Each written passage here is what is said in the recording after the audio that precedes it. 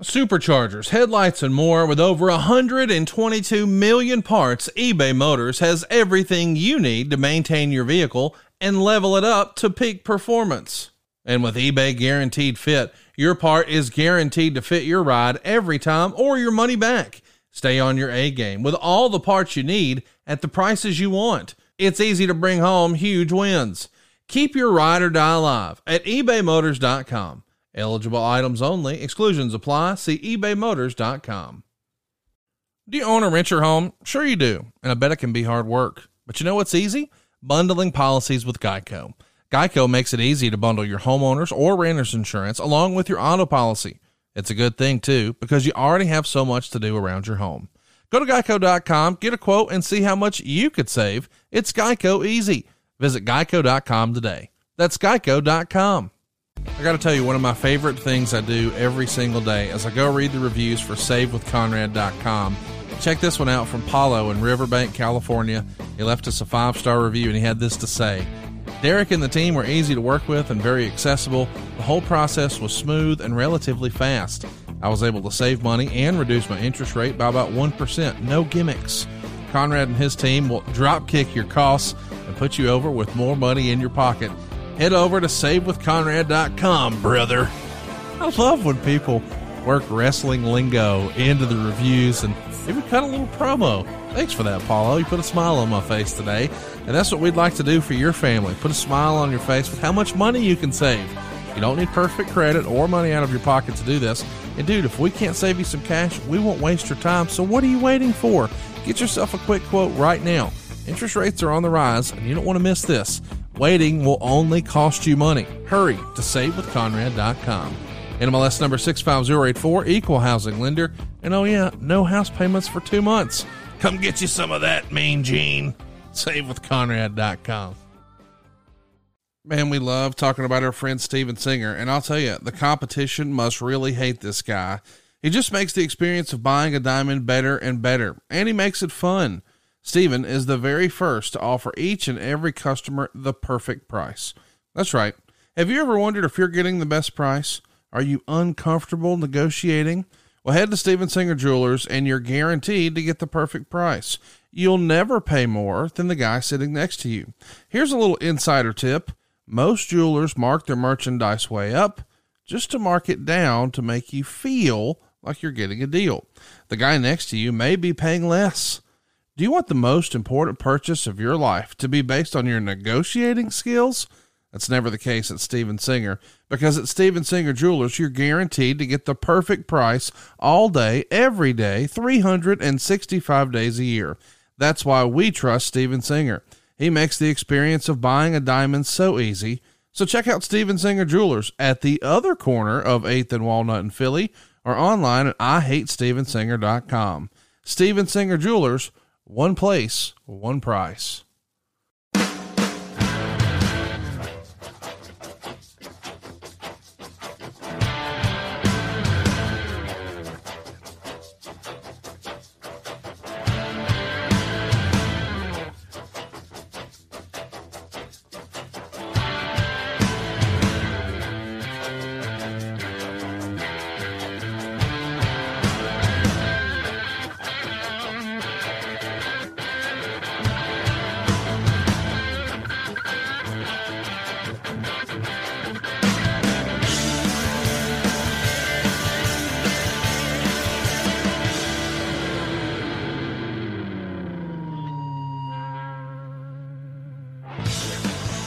Hey, it's Conrad Thompson, and you're listening to 83 Weeks with Eric Bischoff. Eric, what's going on, man? How are you? I am doing great. Looking forward to another 83 weeks where we live to enlighten and entertain. Well, this is going to be an interesting show. We're talking about one of the great what-ifs in the history of professional wrestling. The name of the show is The Big Bang, but I thought with last week being the 20-year anniversary of WCW running their final show, that fateful Monday Nitro from Panama City Beach, why not talk about what the plans would have been had the deal gone through for Eric Bischoff and Fusion Media to take over? Let's sort of start at the beginning, Eric. When did, I think you've told the story before that when you first came back to World Championship Wrestling, it was apparent to you that Time Warner was not really in the long haul for this thing anymore. What were some of the things that made you think that, hey, they might be ready to dump this thing? Yeah. A couple things before we get into that. I think the most important perspective about that time, because context is king. Sure. And people that are listening to this that really don't know anything about WCW internally or was never really exposed to it other than what they heard through the grapevine, so to speak. There was always, from day one, a consistent pressure to eliminate WCW from the Turner Broadcasting portfolio. There were a lot of executives, many of these. In fact, I dare say almost every executive that reported directly to Ted Turner, they all agreed and were constantly trying to convince Ted to not have WCW being a part of Turner Broadcasting programming. Not WCW Saturday night, not the main event show on TBS on Sunday nights, nothing in syndication. They simply didn't want wrestling. And it was a constant battle. When I got to WCW, I heard almost immediately about the number of executives that were constantly trying to pull the plug or convince Ted to pull the plug on WCW. So that was kind of a prevailing undercurrent or shadow on WCW for a long time. And of course, many of these executives were justified because WCW had lost so many millions, tens of millions of dollars. There was a lot of negative PR that adversely affected Turner Broadcasting and Ted Turner. So there was always a good reason, and those reasons were fielded consistently from the very beginning of WCW and Turner Broadcasting. Now, once WCW started to become successful, and going into 96 and 97, it became apparent that Ted was validated. All of the executives that previously had been anxious to convince Ted to pull the plug were now slapping each other on the back and Ted, and congratulating everybody on being such a visionary. So it was an interesting time. But what happened on, the beginning, not in the very beginning, but probably 6 months or a year or so after the Time Warner merger had been announced, I started recognizing changes in the interactions with the people in Turner Broadcasting who I had to report up to, either directly or indirectly. And I'm talking about people like Vicki Miller, for example, who at some point was the head of finance. That was one good example, and there were others. All of a sudden, these people who had kind of recognized, and I'm talking at a very high level, management level within Turner Broadcasting. These are not WCW management people. I was the head of WCW, well, with Harvey Schiller or Bill Shaw, depending on when you want to look at it. But the people within Turner Broadcasting that had Ted Turner's ear, the people on the executive committee of Turner Broadcasting that had a tremendous amount of influence, and probably directly or indirectly on the board of directors at Turner Broadcasting. Those people who had previously really were all kind of banded together and felt like WCW should not be a part of the Turner Broadcasting portfolio going back to day one.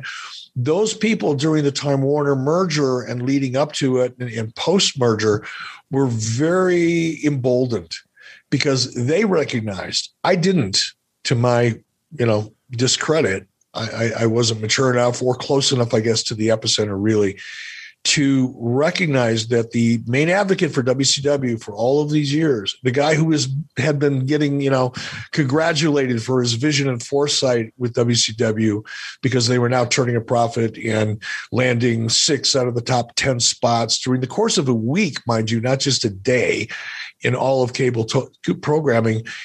Those same executives, now that they saw Ted Turner losing his grip on Turner Broadcasting, because that's exactly what happened. Read Ted Turner's autobiography if you don't believe me. Ted Turner didn't even realize that he was losing control of his own company. I certainly didn't know it.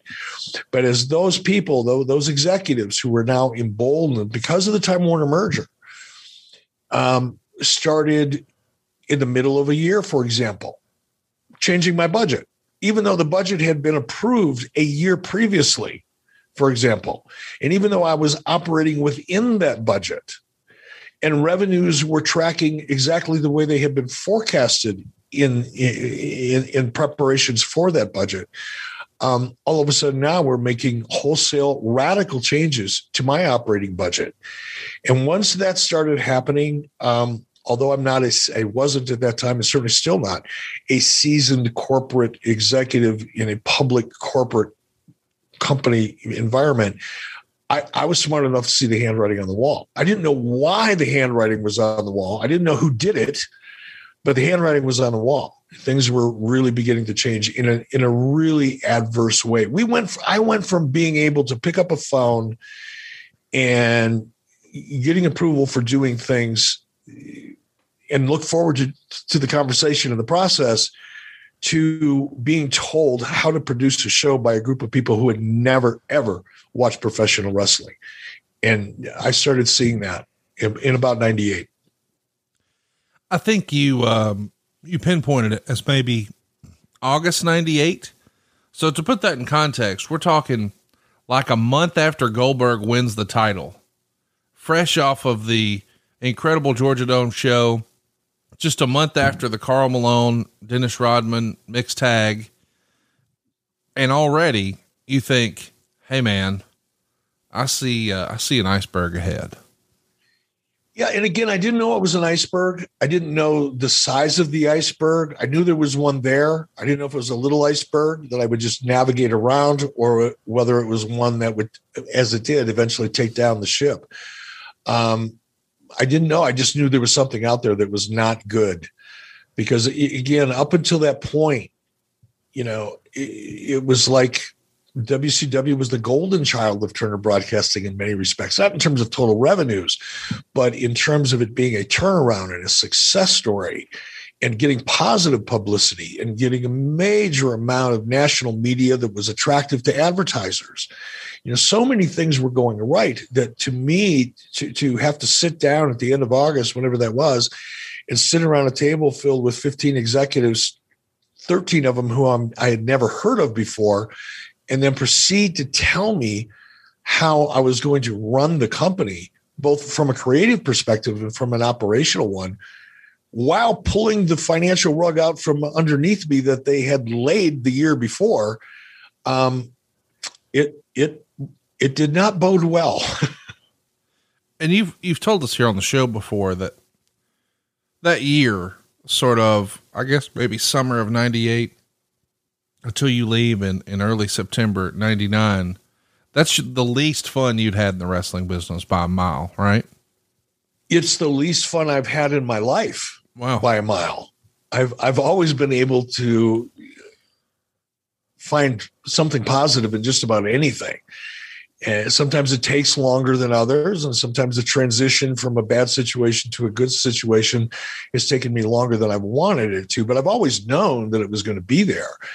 And I've said this before, I've got a lot of regrets, I guess, if you want to categorize some of my reflections as a regret. But the one thing really that I personally regret is not going with my gut, which usually when I go with my gut, I'm right. Not all the time. Usually, if I trust my instincts, it turns out to be pretty good. In this particular case, my instinct told me to leave WCW in 98, to walk away from it. Because I personally, from a selfish perspective, it would have been a great move for me professionally, because I would have left when WCW was, not only from a public perception perspective, but from a financial perspective, WCW was on a major roll. And if I had made the decision, as my gut told me to do, to say, thank you, gentlemen, but this is not the WCW that I signed up for. These are not the conditions that I agreed to work within. And I think it would be better for both Turner Broadcasting and Eric Bischoff to part company. And I could have done that in a professional and non-antagonistic way. And that was my thought. I talked it over with Mrs. B. We spent more than one night or two talking about doing it, because once I get an idea in my head, I don't think about things for very long. And that's either a good thing or a bad thing. But typically, once an idea as radical as saying, you know what, I'm going to walk away from this because this is not right. Once something like that sets in my head, it's unlikely that I'll talk myself out of it. In this case, I did. And I really regret doing so. So, we've talked about you leaving WCW before. It's available in the archives over at 83weeks.com. While you're out, I guess I'm just trying to get a timeline together. When do you first meet the folks who would ultimately help form the group to try to buy WCW? I think Greenberg and Badal are their names, Brian Badal and Steve Greenberg. Yep. How are you introduced to them? Can you tell us that origin story?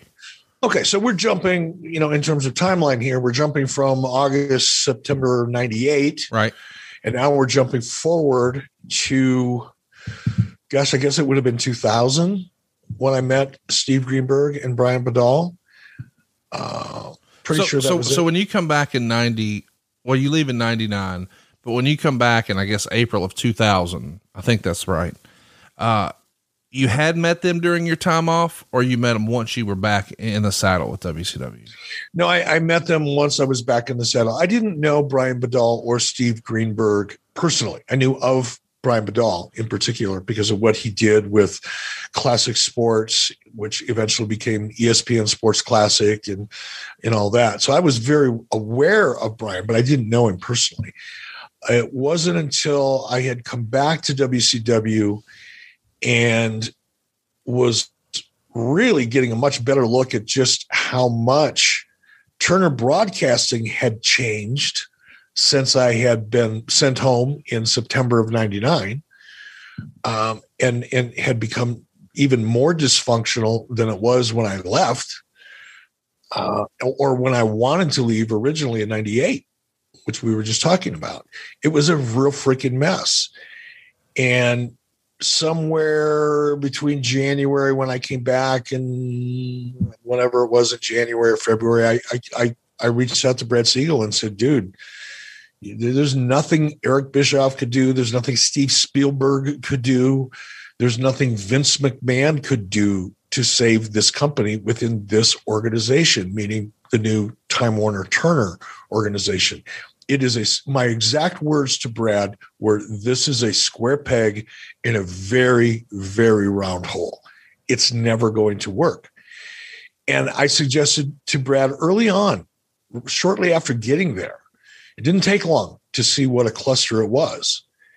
And I suggested to Brad that maybe I find somebody to buy it again, my exact words, while it still has any value.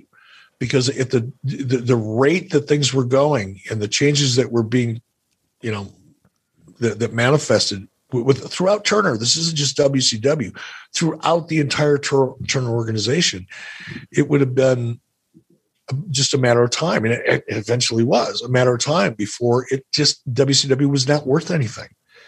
And Brad, kind of looked at me and laughed me off the first time I mentioned it. And a couple of weeks later, I got a phone call from him and said, hey, you think you might be able to? And that's when during that period of time is when I was introduced to Steve and Brian.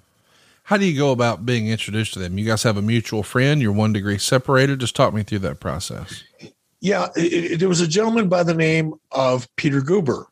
And if you Google Peter Guber, Guber, not Goober, but Peter Guber, was at one time, I think he was the chairman of Sony Pictures, a very, very, very successful individual in the entertainment business. But more than that, he was a real entrepreneur. And I had gotten to know Peter Guber.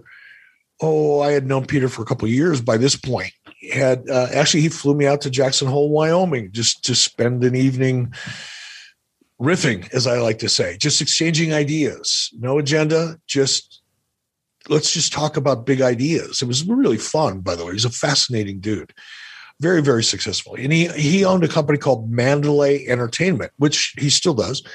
And Mandalay, up until COVID, was producing some of the biggest titles and feature films that, we'd all recognize those titles. But and Peter owned a company called Mandalay Sports Entertainment.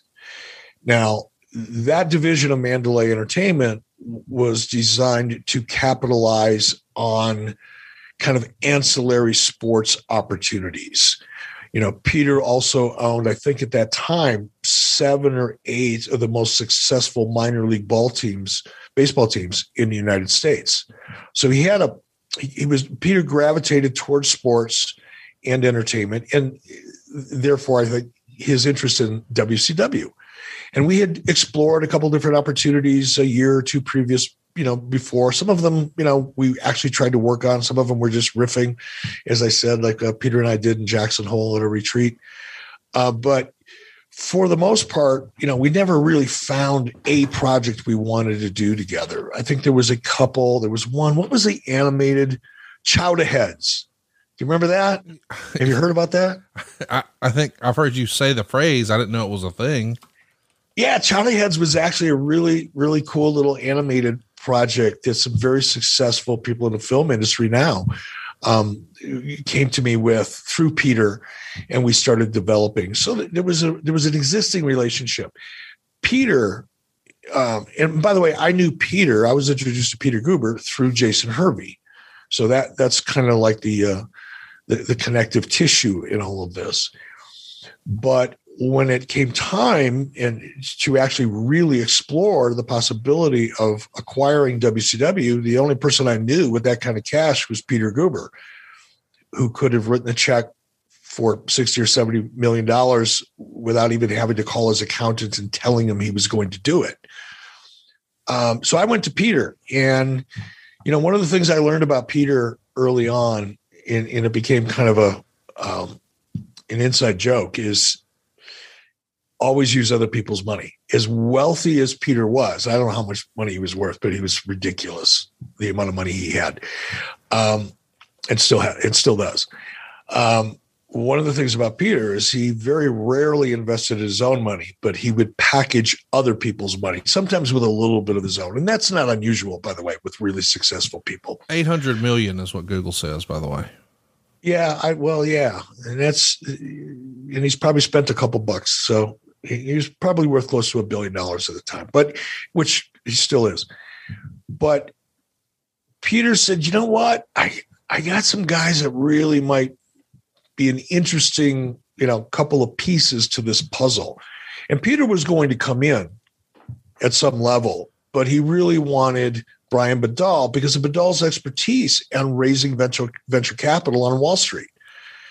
Brian had a very, very good relationship with Wall Street. And I'm talking the major investment firms like then, Pincus Wahlberg, for example.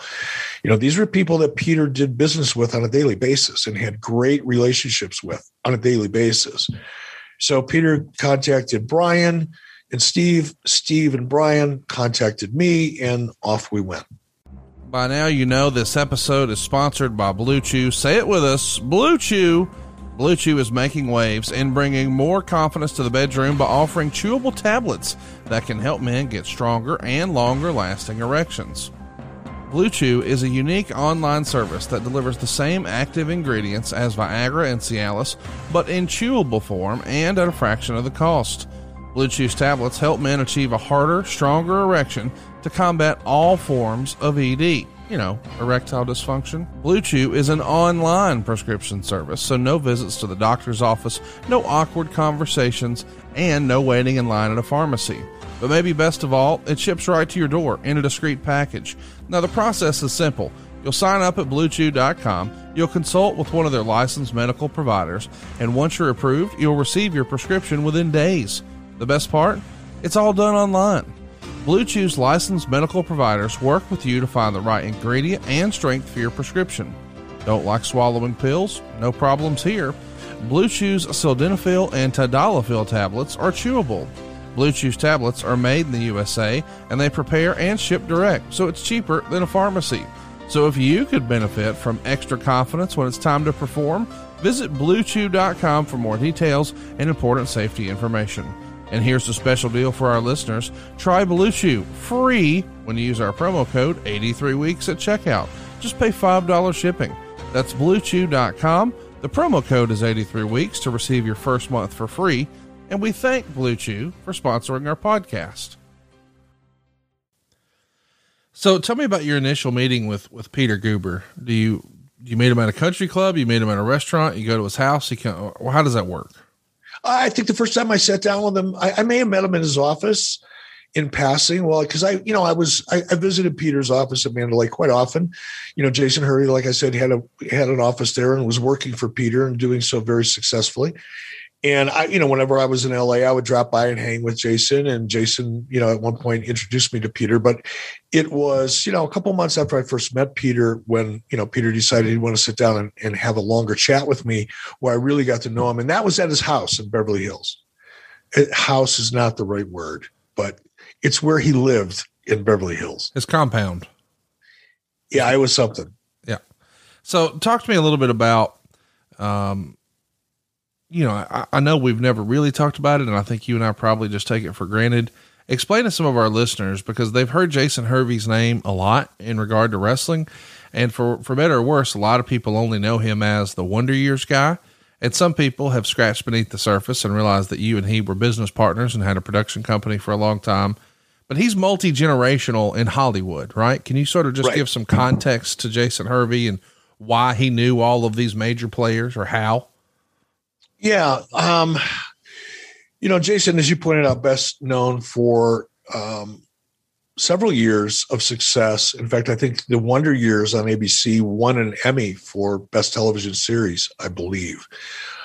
Might have won a couple Emmys. And Jason, that's what everybody, or where everybody knew Jason from. But Jason had been an actor since he was 4 years old. Jason did a lot. I believe he started his on-camera work in the United States, but eventually was doing commercials in Japan when he was 4 and 5 and 6 years old. So in Jason's mother, Marcia, who has since passed, wonderful woman, by the way. I miss her. She was a very, very positive woman and a very talented one. She owned her own talent agency. So her husband, Al, who just recently passed away, another super guy. His brother is an attorney in Los Angeles. It was Marcia's brother, I believe. No, it was Marcia's brother. It was an entertainment attorney in Los Angeles, grew his business, eventually became a business manager for, without doubt, the biggest names that we'll hear in our lifetimes in Hollywood.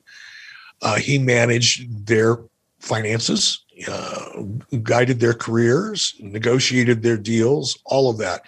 So Jason was really a third generation, extension in the entertainment business.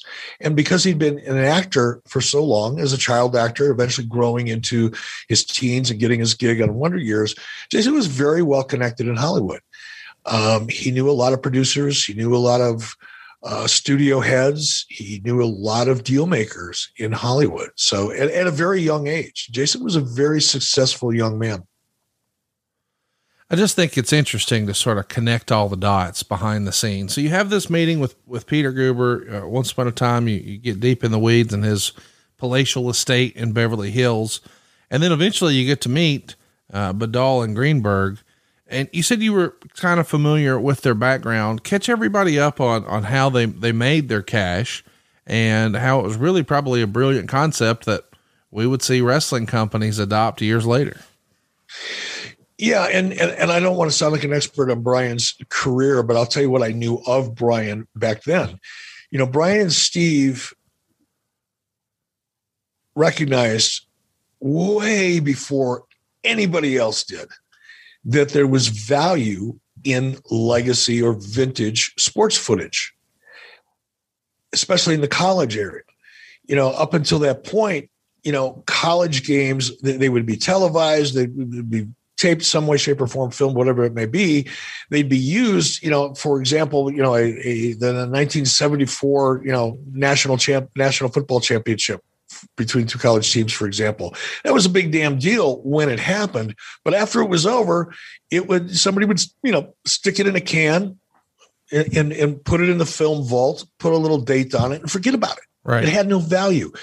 In the entertainment business, oftentimes, programming is recognized as either being evergreen, meaning you can make money on it forever, or it's an OTO. It's a one-time only. It's an event. And after that event happens, especially back then, the perception was, or the feeling was, the business model was, once it's over with, just store it. There's no value. Brian and Steve recognized the value and went around very discreetly, very quietly, with no press releases, no big announcements. They just kind of like American Pickers. You ever watch American Pickers? Yeah. It's just like that, I think. They went around, they jumped in their little American Picker van, their version of it, went around and struck deals with different colleges and universities and all of the people associated with it, the associations and all that, who controlled that content, and made ridiculously sweet deals to buy all that vintage archived college sports footage. In some cases, professional sports footage.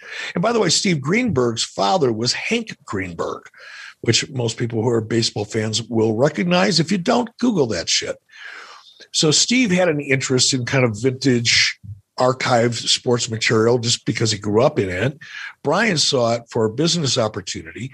And after they had gone around and cut all of these deals so discreetly that I don't think anybody knew what the other was doing, they aggregated all this content and launched the Classic Sports Network on cable as a standalone cable outlet. And once that started getting really hot, ESPN went, whoa, wait a minute. We should be doing that. Why aren't we doing that?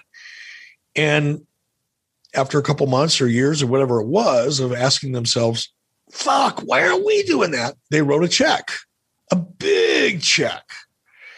And that's where Steve and Brian really made a name for themselves. And that was what I was aware of. Now, there were other things, and there's certainly many, things that have happened since then that Brian has become extremely successful at.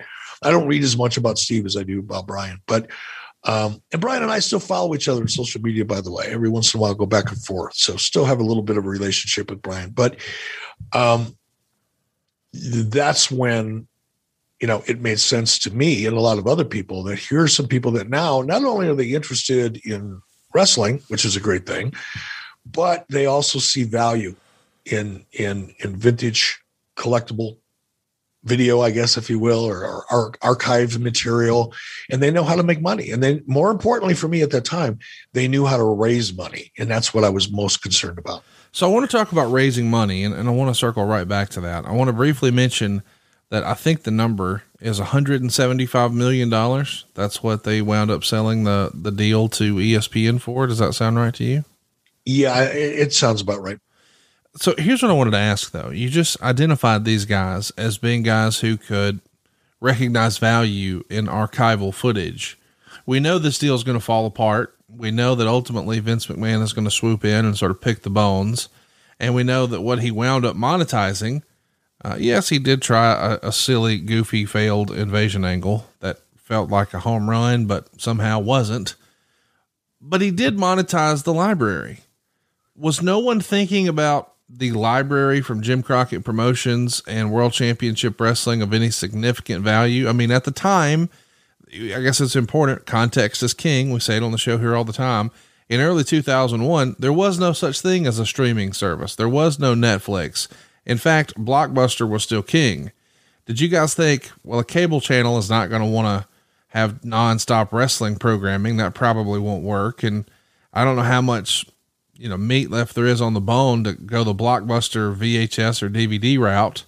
What's the thinking there? And why did they not see the value in the wrestling space? I can't speak for Steve and Brian on this. I can only tell you what my impressions were during that time based on the all the conversations that we had during that period of time. And while Steve and Brian obviously recognized the value in archival collegiate sports, I think I would be misleading our audience if I were to suggest that they saw value in the wrestling libraries. And it's exactly because of what you just said, Conrad. Streaming not only didn't exist, it didn't even exist as a concept in anybody's mind. Right. It would have been considered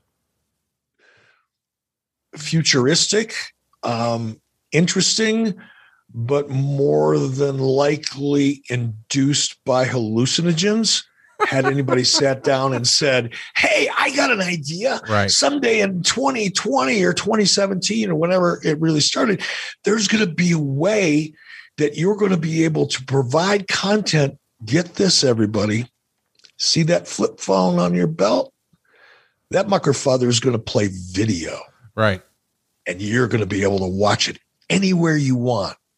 Or you're going to be able to watch fantastic movies and great, all kinds of great content on this thing on your cable. You got to have another little box. Somebody named Apple's going to make it, I think, or somebody else. And if you have one of those, you're going to be able to access content without even having to watch it on cable television. People would have nodded their heads and said, wow, that's really cool, Buck Rogers. Come back in 20 years. Right. It didn't exist. So therefore, it would be, I think, a stretch of my imagination to think that perhaps Brian and Steve saw value in any of that content. It's fascinating when no one saw the value. Vince McMahon did. And again, we're comparing apples to pomegranates, as Bruce likes to say, because Vince was in that business. So as far as Vince is concerned, I'm sure in his mind's eye, he doesn't just own WWE. He owns wrestling. Would you disagree with that? Can we stop right there, Conrad? Yeah. I apologize. I respect the hell out of you, and I don't like to interrupt people. Oh yeah, go ahead. But I think that's a really interesting point to kind of pump the brakes on. We all assume now, because we know how the story played out. Right. 20 years later, before any of this streaming existed, before any of the opportunities to monetize footage existed, because the only manner in which one could monetize archive footage when Vince acquired all of that archive footage was through DVDs. That's it. Right. Or perhaps use it within, as a clip within a television show or something like that. But the WWE network didn't exist. And if somebody would have tried to explain it to Vince in 2001 or 2000, whenever he bought it, it would have been a short conversation. Vince would have laughed him out of the room. Of course. I suspect. I think the reason Vince originally, and it turned out to be a brilliant move, I'm not taking anything away from it, but I think the intent, the motivation to acquire all of that footage was probably driven more by WWE's desire to control the wrestling product. I agree. And if that meant taking other people's libraries so there wasn't this other footage floating around out there at Blockbuster on DVDs, so be it. Yeah. If I can buy that footage, if I'm Vince McMahon, for pennies on the dollar, completely wall off any access to professional wrestling content from anybody other than me, if I'm Vince McMahon, I'm going to do that. And I think that was more that motivation than it was, hey, let's aggregate all this footage because who knows, somebody's going to, rub a bottle and a genie's going to pop out and a streaming platform is going to become a reality. I don't think it was that. I agree. I just, it's funny to see how it played out, that Vince is positioned as this visionary, and I'm not saying he wasn't. I mean, I remember Bruce telling me in the early days of Something to Wrestle that when he first went to work for Vince in 87, Vince was pitching the WWE network. But of course, back then he thought it would be sort of like Oprah did 10 years ago when she created her own cable station, not necessarily an OTT thing. I mean, my goodness, the internet didn't exist yet back then. It's not like Al Gore had invented it quite yet. So let's talk a little bit about, let's get back on track. You have these meetings with Brian Bedall and Greenberg, and you say that, hey, one of their strengths is they know how to fundraise.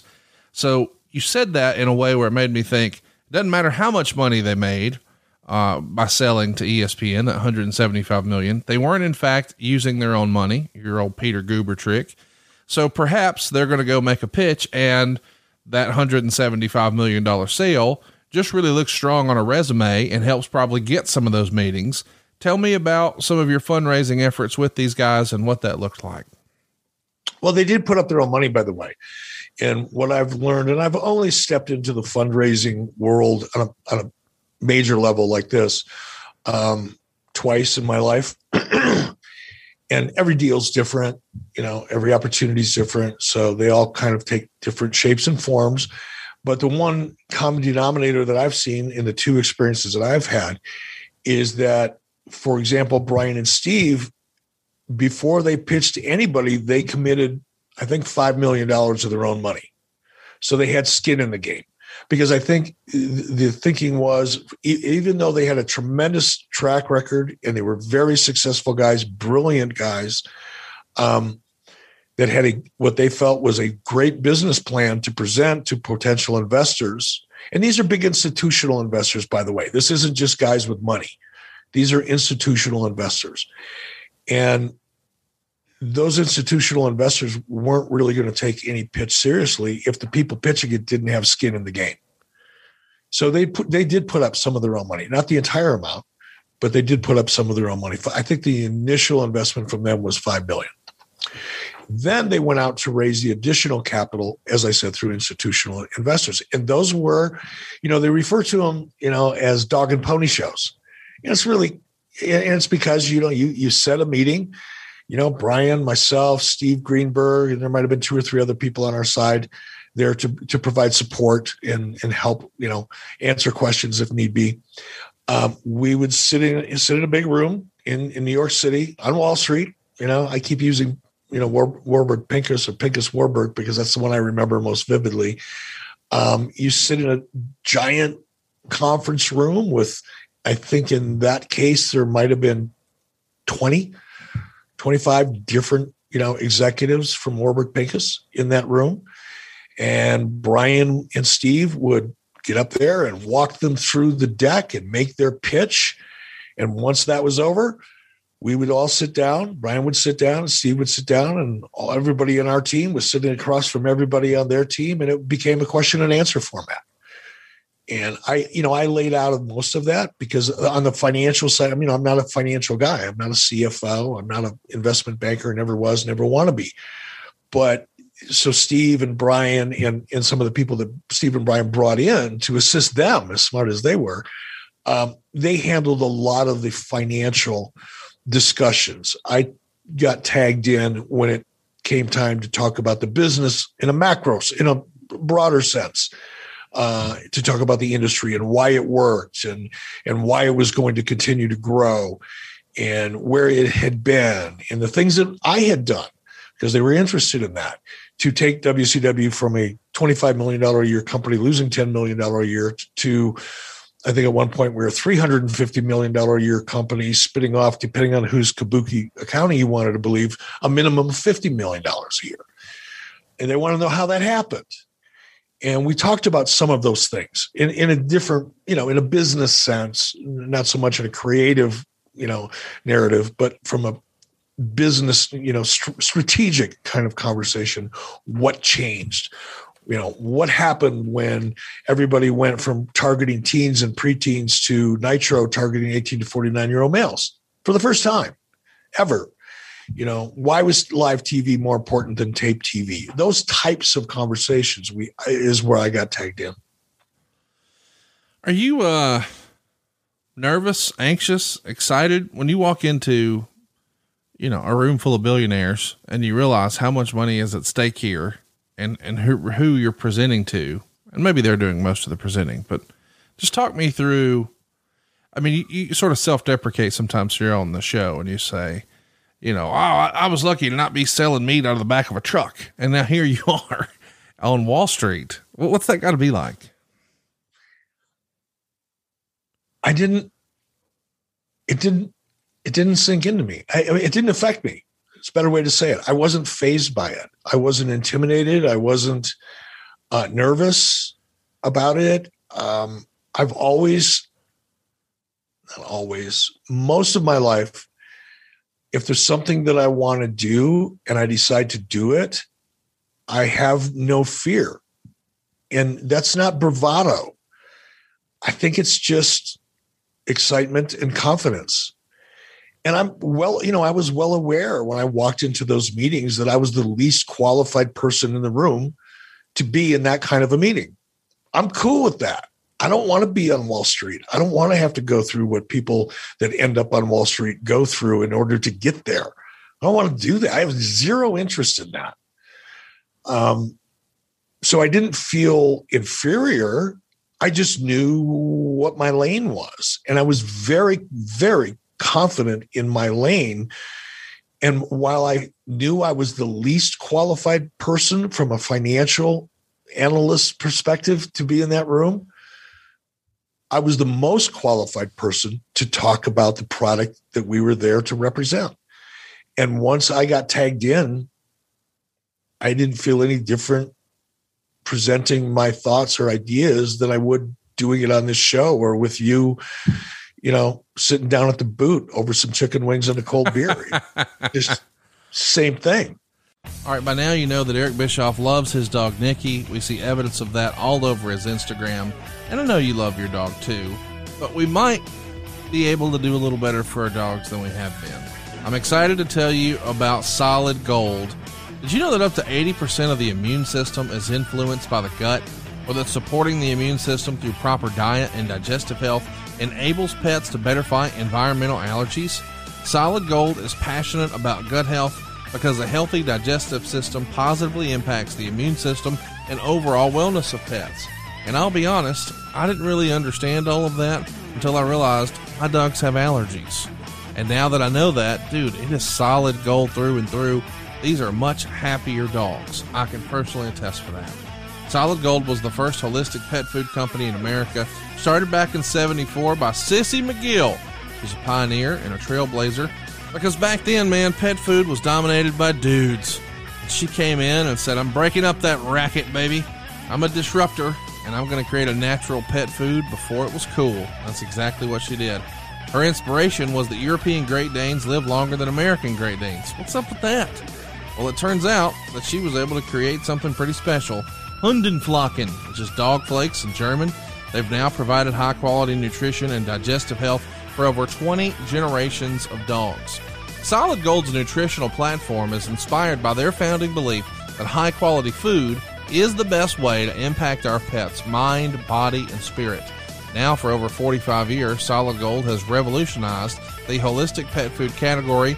They have a recipe for any dog or cat's dietary needs, including healthy whole grain and grain-free options, wet food, supplements like sea meal, and 100% human-grade bone broth for dogs. Solid Gold foods are different because they cleanse the digestive system with whole superfoods, balance with living probiotics, and fuel with omega-3 and 6 fatty acids, supporting gut health and nourishing your pet inside and out. Right now, to save 30% on Solid Gold products, just go to solidgoldpet.com/83weeks.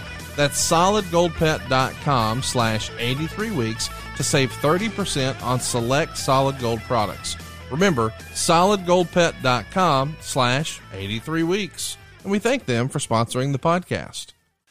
So chat me up a little bit about the context of that meeting. Again, I know they're going to talk about financials and all that, but when it gets down to the core of it, not cutting time, so to speak, if you're pitching me, I think, and everyone listening to this probably is thinking the same thing.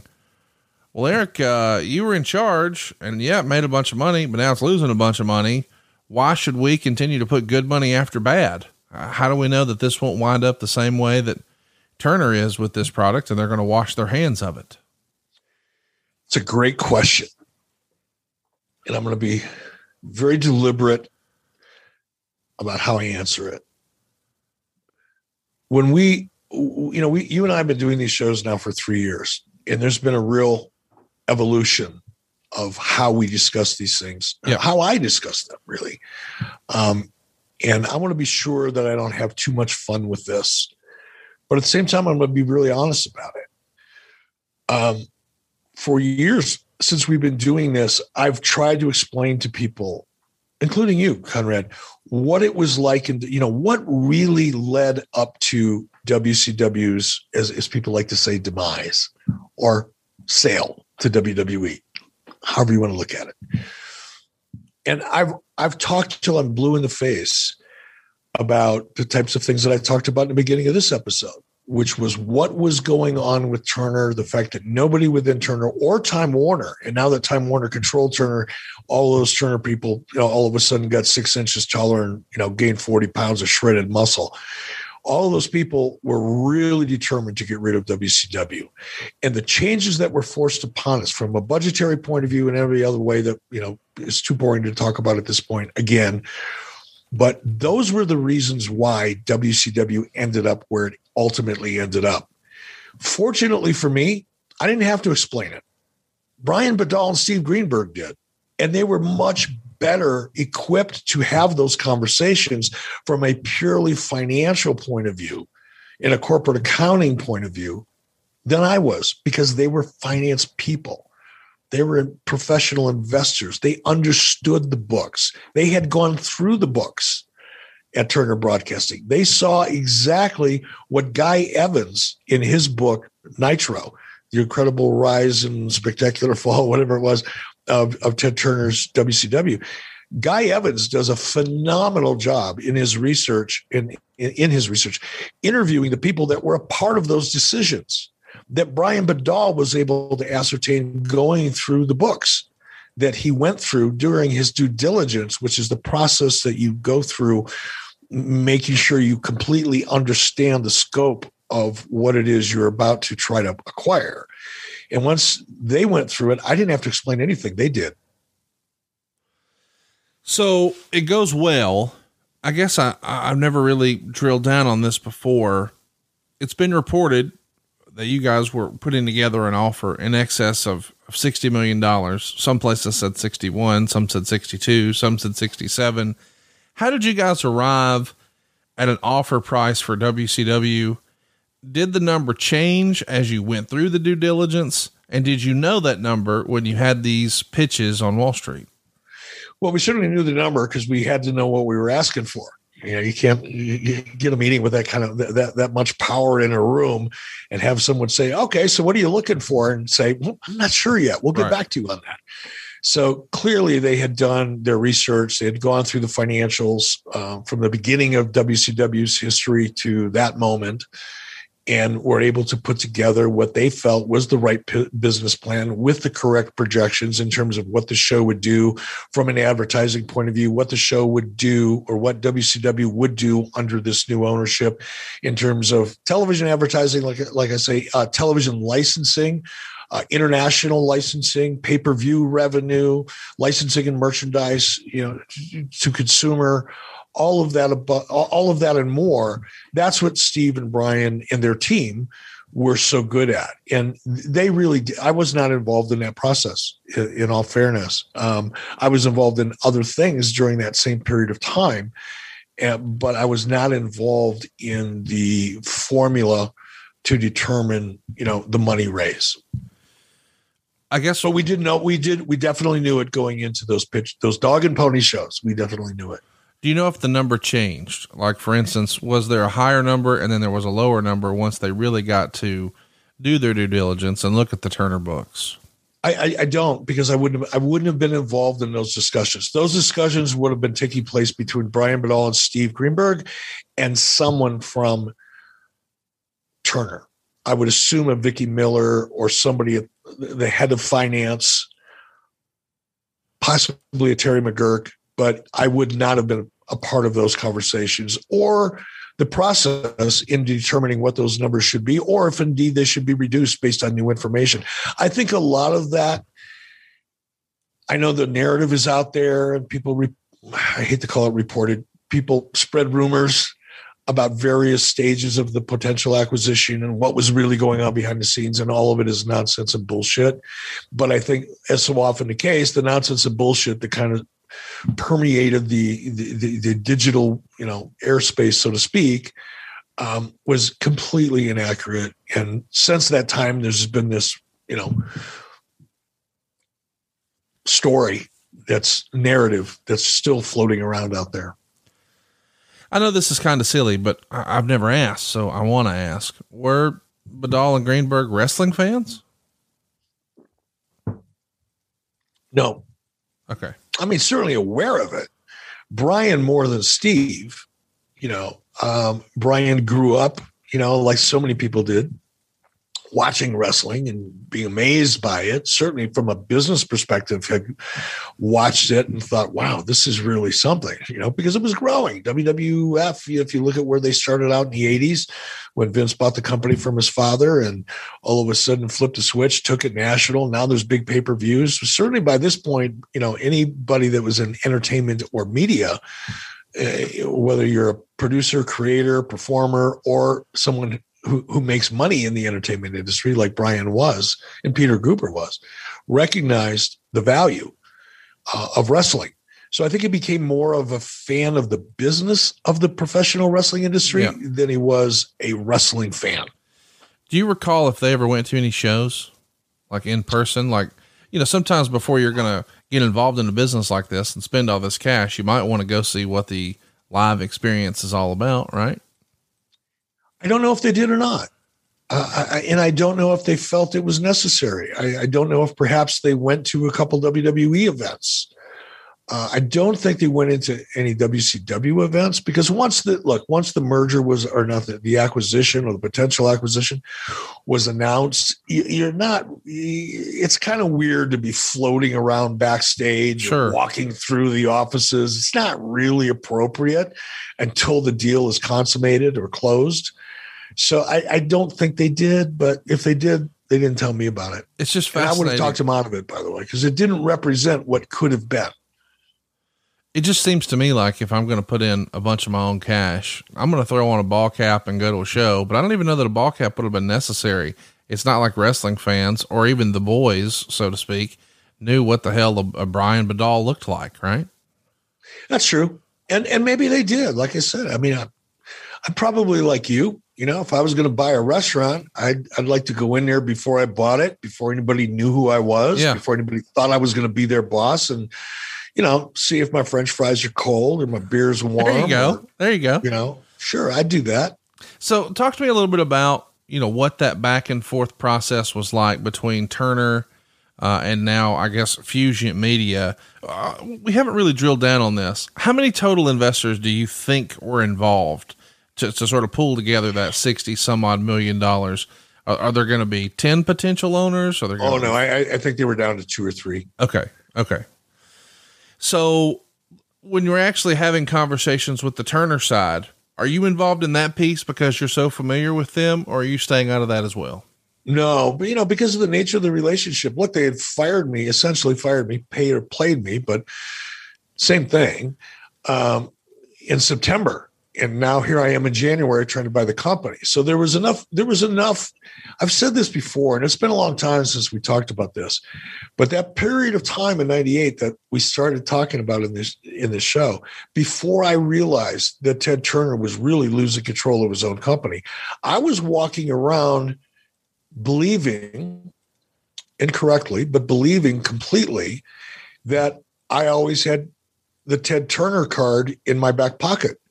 Because up until that point, starting from about 94, really, maybe 95, starting at about 95, if I was pushing hard for something and somebody else was pushing hard against it, somebody above me was pushing hard against it, I'd keep pushing. Just because somebody was my superior or had a higher level of management rank than I did, just because someone said no doesn't mean I would stop. Quite the opposite. I would just figure out a different way to go at it. And I'd keep pushing. But I did that because I knew that eventually I was going to be sitting in front of Ted with whoever it is I was trying to convince to see things my way. And more often than not, if almost every time, I won. So that gave me a fair amount of confidence and allowed me to believe in myself, not in an arrogant, fuck you, I know Ted kind of way, because I didn't know Ted. I mean, obviously I knew him, but we weren't close. Right. We didn't sit around and, drink beer and tell me stories about sailing a yacht around the world. None of that. But I knew, because of the confidence that I had developed in Ted, because of what I had achieved by 96 and 97, even early 98, no doesn't exist in my vocabulary unless I'm saying it. If you say it, I don't hear you. I'm going to keep plugging away until we get in front of Ted, and then I'm going to win then. Well, that all changed dramatically. And unfortunately, I found out the hard way that card wasn't worth anything anymore because Ted wasn't calling the shots. Man, if you're a business owner, you don't need us to tell you that running a business is tough. But you might be making it harder on yourself than necessary. Don't let QuickBooks and spreadsheets slow you down anymore. It's time to upgrade to NetSuite. Stop paying for multiple systems that don't give you the information you need when you need it. Ditch those spreadsheets and all the old software you've outgrown. Now is the time to upgrade to NetSuite by Oracle, the world's #1 cloud business system. NetSuite gives you visibility and control over your financials, HR, inventory, e-commerce, and more. Everything you need all in one place instantaneously. Whether you're doing $1 million or hundreds of millions in revenue, save both time and money with NetSuite. Join the over 24,000 companies using NetSuite right now. Let NetSuite show you how they'll benefit your business with a free product tour at netsuite.com/83 weeks. Schedule your free product tour right now at netsuite.com/83 weeks. That's netsuite.com/83 weeks. When we were talking about potential ownership opportunities, the reason I brought that up is, and as far as how many investors there were and who's talking to Turner, is there's a report out there that TBS wanted to retain a minority interest in the company, and they wanted to secure the long-term programming rights for the next 10 years. Now, we know that's not how it winds up, but do you remember that ever being a deal point at all? Yeah, early on, that was an important thing for Turner Broadcasting because people that pretend to know what was really going on or did back then and wrote about it and chatted about it online, couldn't have known. There was still early on, there was still this feeling that although Nitro and WCW had fallen precipitously from its highs in 96, 97, 98, it was still some of the most watched programming on the network. Right. So, yeah, it was losing money, and Guy Evans could probably do a better job of explaining why on the books it was losing money better than I could. So I'm going to leave it at that. Go by the book. But the programming was still recognized as being valuable programming. And I think there was also a feeling like, okay, we don't want this anymore, but we know how successful it was recently. And if these guys are going to take it and blow it up, we want to be in on that action. We don't want to just kick it out. We don't want to wash our hands of it. We don't want to deal with it anymore. We don't want it to be part of our portfolio. But if you make it successful, we want a piece of your money. That was the negotiating posture going in from Turner Broadcasting's perspective. Just so I'm clear, these days, wrestling companies make almost all of their money, or at least the largest portion, from television rights fees. Would that have been a part of the way the deal was structured, or were you really aiming to, hey, we're going to go out there and sell our own ads and cover our own production costs and make a touring brand out of it? Or was there going to be some sort of, hey, when we get ratings to a certain level, y'all got to start cutting some checks? Or what did that look like? Again, Conrad, I'm not avoiding it. And it's not that I have a bad memory, but I wasn't involved in those discussions. Okay. Right. I mean, I just don't know that level of detail. Now, I can tell you, because you kind of gave me a little bit of a snapshot there. I can tell you that definitively that the idea was that WCW was going to be a standalone company. We weren't going to be kind of in the ad sales business with Turner Broadcasting, for example. In fact, that was one of the things that I felt strongly about. Unfortunately, it didn't matter if I felt strongly or not because Brian agreed with me anyway, or Brian felt more strongly than I did about that. And that's, again, one of the reasons why Brian and Steve made so much sense is because they not only had relationships with investment bankers, sophisticated ones, they also had great relationships with advertisers and sponsors. They had a Rolodex of those relationships as well. So that was I think that was a very attractive piece of the puzzle for Brian and Steve. It was that, okay, we'll exist on TNT and TBS. And yes, TNT and TBS will benefit in some way in that. Perhaps they would have retained some commercial inventory, for example. Likely that would have been the case. Some, not all.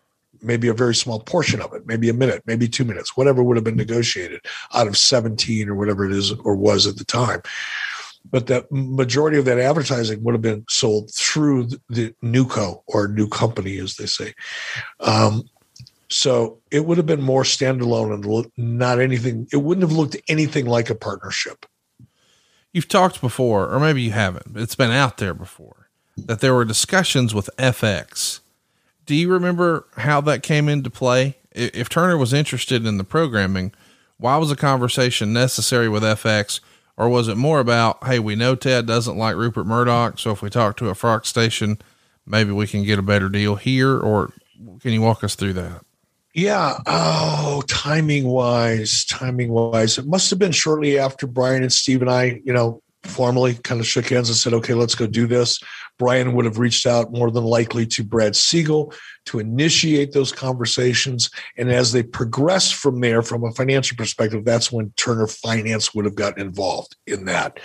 Right about the time that momentum started to become developed on Brian's end of it, before we knew, early in the process, before we knew that Turner would even be an option for distribution, before we knew that Turner Broadcasting would even be interested in carrying Nitro and Thunder, I was already looking for an alternative. I like options. I tell this to my kids all the time. No matter what you do in life, always have options. Don't put all of your eggs into any one basket and not think about your options while you're doing it. And early on, I wasn't sure where the TV side of this was going to land. So I reached out to a gentleman by the name of Peter Liguri.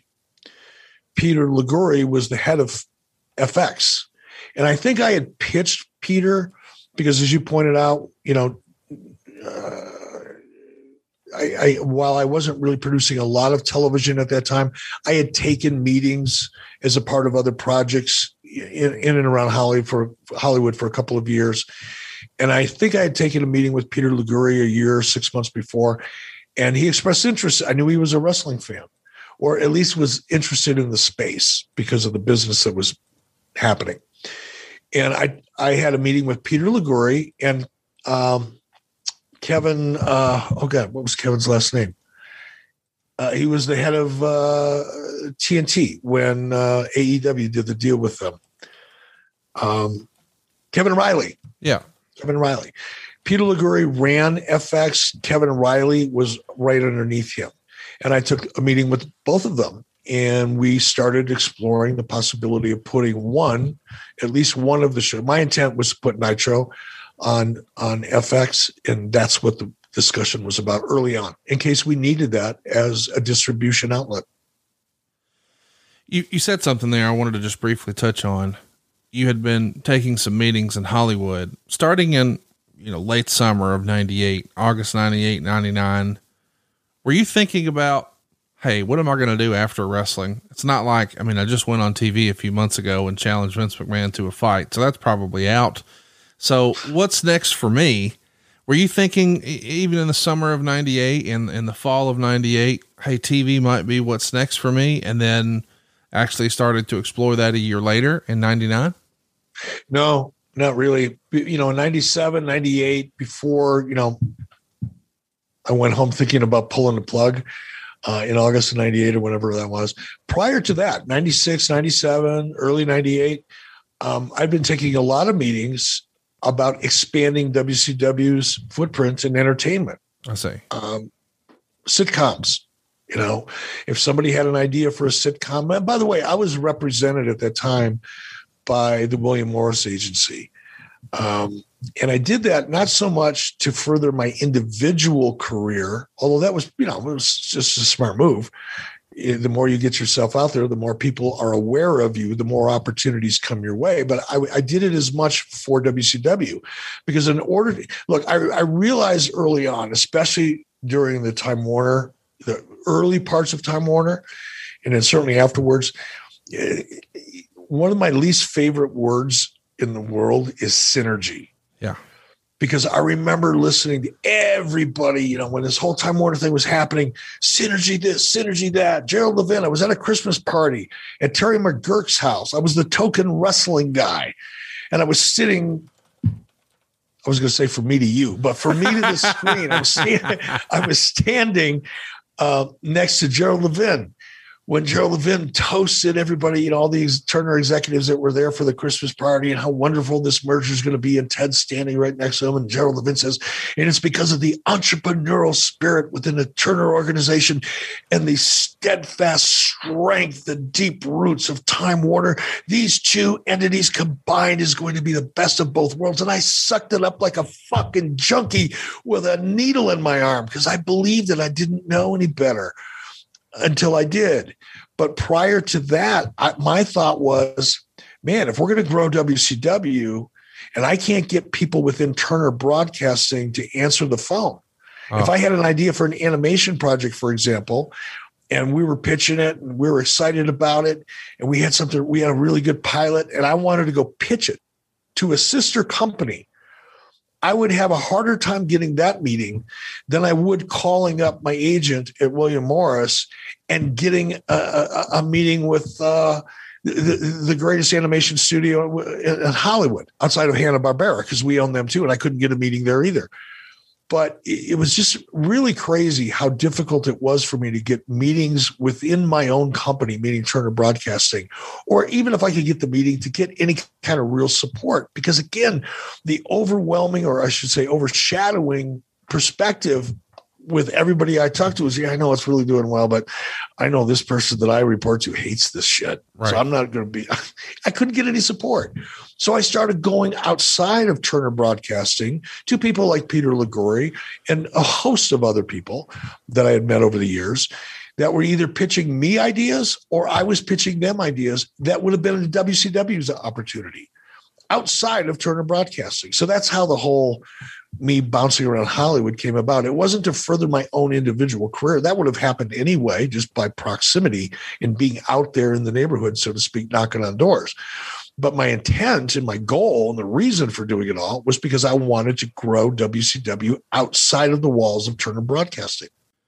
It can be a little frustrating, especially if you're in a hurry or running late, to find yourself at a railway crossing waiting for a train. And if the signals are going and the train's not even there yet, you may feel a bit tempted to try and sneak across the tracks. Well, don't.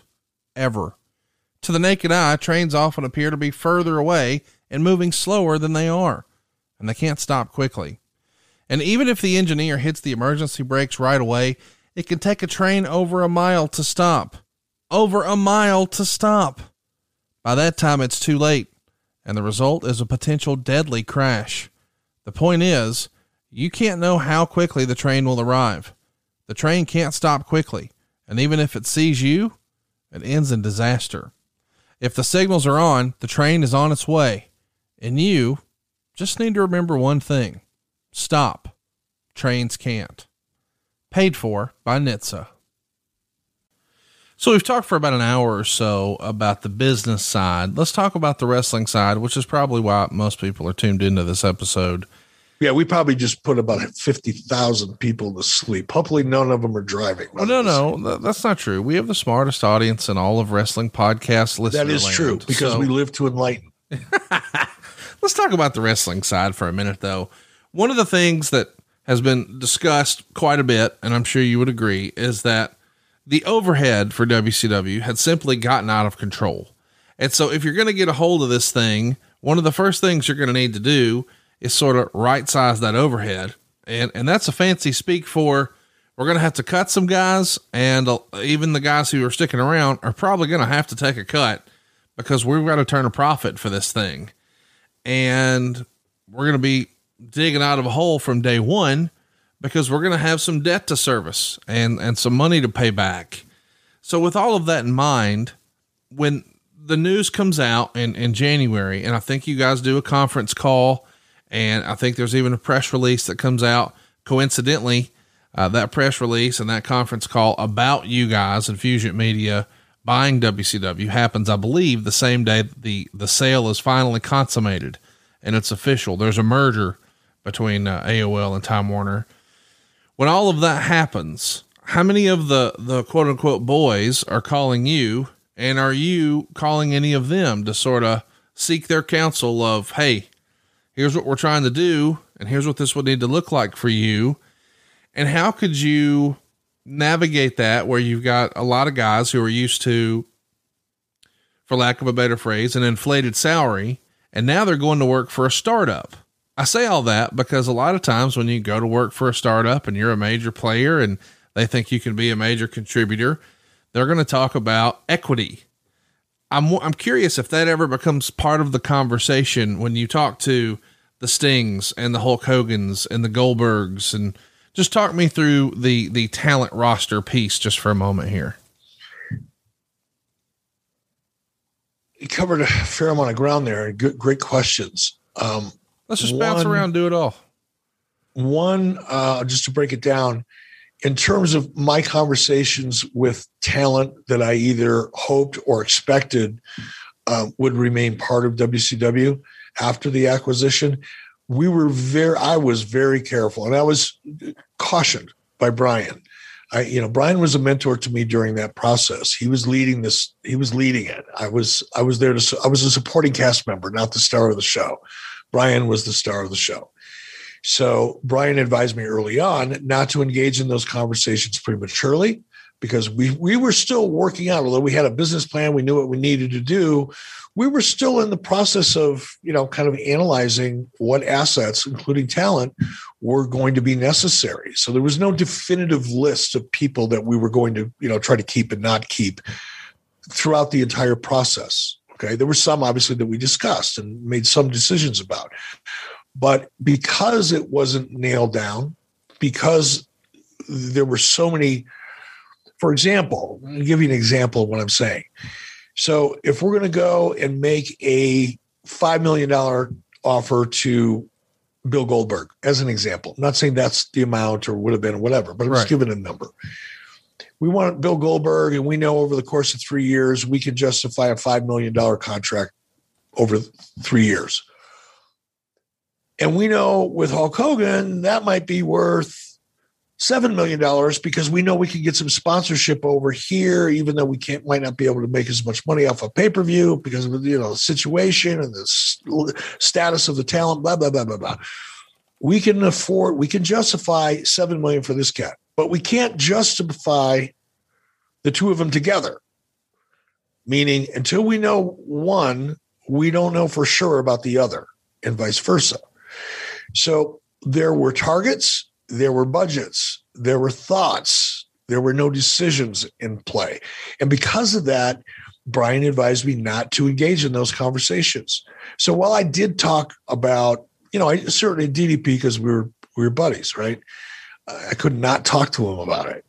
But I also didn't give him a lot of the detail because I'm funny that way. If something should be kept confidential, no matter what it is, if it's a personal thing or a business thing, I'm pretty good at keeping things confidential. I don't like to get caught in the middle of shit. I don't like to fuck things up. I have a bad memory. I've always had a bad memory because I'm always going in a million different directions at the same time.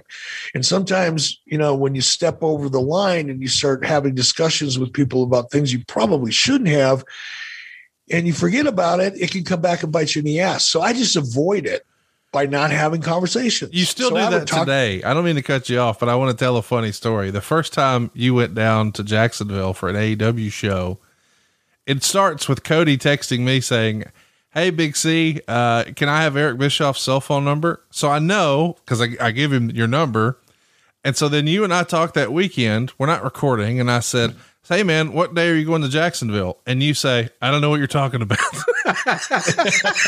I gave him your number. I know it's fine. When are you going? You're like, I'm not supposed to say anything. I have to go.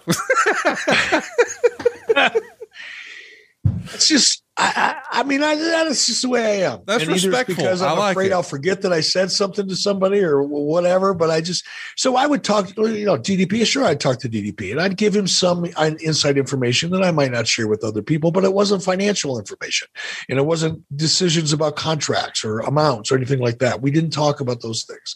And to his credit, as a human being, DDP knew that about me and wouldn't have asked or expected me to tell him. So it was very easy for me to be around certain people that knew me well and I knew well. Same with Hulk Hogan. I went down to Orlando and hung out with Scott Hall and Kevin Nash because I wanted to see where their heads were at. There was, we had all gone through a lot, some of it really, really great and some of it really sucky together. And I needed to know where their heads were at. And particularly in the case of Scott Hall, I needed to know where he was at because of the issues that he was having at the time. So I had engaged in some conversations, but not when it came to, okay, how much are we going to pay this guy and whether or not we're going to keep this guy? I didn't have any of those conversations with anybody other than Brian and Steve. So when you start actually having conversations with the talent, let's talk about the roster for a moment, about who you might want to have involved, who maybe you wouldn't want to have involved. The roster was pretty wide and varied, but you mentioned very briefly there, Goldberg. He's one of the biggest names, but you've also said that you had challenges working with his agent at different times. Would he have been a part of the relaunch, and what might that have looked like? He would have been. Hopefully he would have been. I mean, Brian was very big on Bill Goldberg. So was Steve. So was I. I knew the reality of it. Brian and Steve didn't, because they didn't have to negotiate with him, or his manager. But it was like, hey, if we can get Bill within the budget that we've established, if we can afford this, knowing it was going to be a lot, Bill would have been one of the highest paid people on the roster, clearly. But if it got ridiculous because people overvalued their participation, or their management did, then we were willing to walk away too. I felt strongly about Bill in a positive way, about having him on the roster, but I also knew that there was a good chance they were going to overplay their hand, and we had to accept that and move on if that was the case. In terms of creative plans, I know that's like a big thing that people want to know about. What would have actually happened? I can't tell you that because we didn't really have creative laid out. We had a strategy for creative to be laid out in the future. We had a direction, or I did, I should say. I had a direction in terms of where I wanted to go, because Brian and Steve didn't want to get involved on the creative side. I think Brian would have liked to watch the process and become familiar with the process as the guy who would have been really running the company as a CEO. He would not have wanted a part of his business that he didn't understand. Brian is way too brilliant for that and successful. But it's not like he had ideas about it. Well, what if this guy goes over? What if we make this guy a world heavyweight champion? Whatever. That would have been that. That was pretty much where my role came in. Well, talk to me a little bit about. There was no storyline plans, bro, is what I'm really trying to say. Bro, did I just fucking say bro? You said bro. So since we're talking about it, would Russo have been a part of your creative structure? I mean, you said we didn't really have plans, but we knew the direction, we knew the structure. What would that have looked like creatively? Did you have people in mind for your creative? Let me Russo question first. Absolutely not.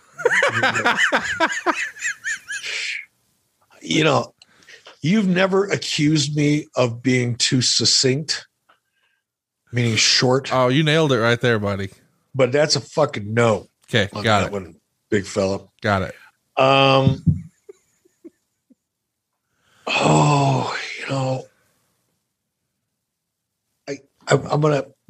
don't want to name names because I could be wrong. Okay, well, let me ask this one. Kevin Sullivan was there for some of your greatest successes. Would you have had a conversation with Kevin? Yes. There's other people who were on the committee, but Kevin is often the guy who gets a lot of the credit. Is there anybody else that you know from the office standpoint that you're like, man, I really want, if we're going to do it, I want to do it with that guy? Kevin would have definitely been one. I know this is you're going to probably swallow your tongue when I say this. I would have looked hard at Terry Taylor. Wow. I've had issues with Terry since the day I've known him. And I'm sure Terry's changed like we all have, including myself. I'm sure he's not the same guy today that he was, 20 years ago or 30 years ago. But Terry was one of the most randomly brilliant people that I've worked with. And when I say brilliant, I don't mean that he'd come up with these magic ideas or really big ideas that no one else could have thought of. But Terry had a way of taking an idea, and as you massage that idea and it moves around the room and it changes shape and energy, and all of a sudden what started out as a round ball kind of gets shaped into a pyramid, as ideas often do. Now, I don't think anybody comes out and says, I have an idea, let's do this, and have it end up being exactly that. Right. Whatever this is, it's always an evolution of an idea. Sometimes an idea starts out as one thing, ends up as something completely different, and you can't even remember where the idea started. That's the nature of collaboration sometimes in great ideas. They just, boom, they happen, they appear, and they change just as quickly. But Terry was always one of the people in the room that, as much as I had issues with certain aspects of Terry's behavior professionally, he was that guy that every once in a while, when you needed it, would go, whoa, wait. Instead of doing that, what if we did this? Sometimes it was that nuanced. Sometimes it was really not so nuanced. It was a big idea, right, or a big perspective on an idea that made the idea better. So he was a nuisance. Terry was I say a nuisance. I like being around Terry. He always did make me laugh, by the way. He was fun energy to have in a room most of the time. But I also knew that he was a liability because he couldn't keep his freaking mouth shut. And I knew that he was a leak. But sometimes, I couldn't prove it. If I could have proved it, I would have made an example out of it. A really, really ugly example out of him, or anybody else that I could have proved that was leaking what I considered to be proprietary and confidential information. And it was not just because I considered it as such. It was intellectual property that was being shared in a very, very inappropriate way. I had strong suspicions. I had confirmations of my suspicions from other people who were closer to it than I was, but I couldn't prove it. And as a result, I kept Terry in the room, even though I suspected him, because I valued his perspective, however occasional as it may have been. I valued that input more than I felt concerned about the fact that he may be a source for information that he shouldn't have been a source for, if that makes sense. Like his perspective occasionally was so valuable that I gave that, a scale of 1 to 10, I weighed that at a 10, whereas my suspicions based on the fact that he was leaking proprietary information and by the way, making shit up, that was a detriment. That was exposure, but I would value that loss, if you will, or the cost at about a 6. So as long as the value on the input side outweighed the value on the output side, he survived. And that's really was my relationship with Terry and how I looked at him.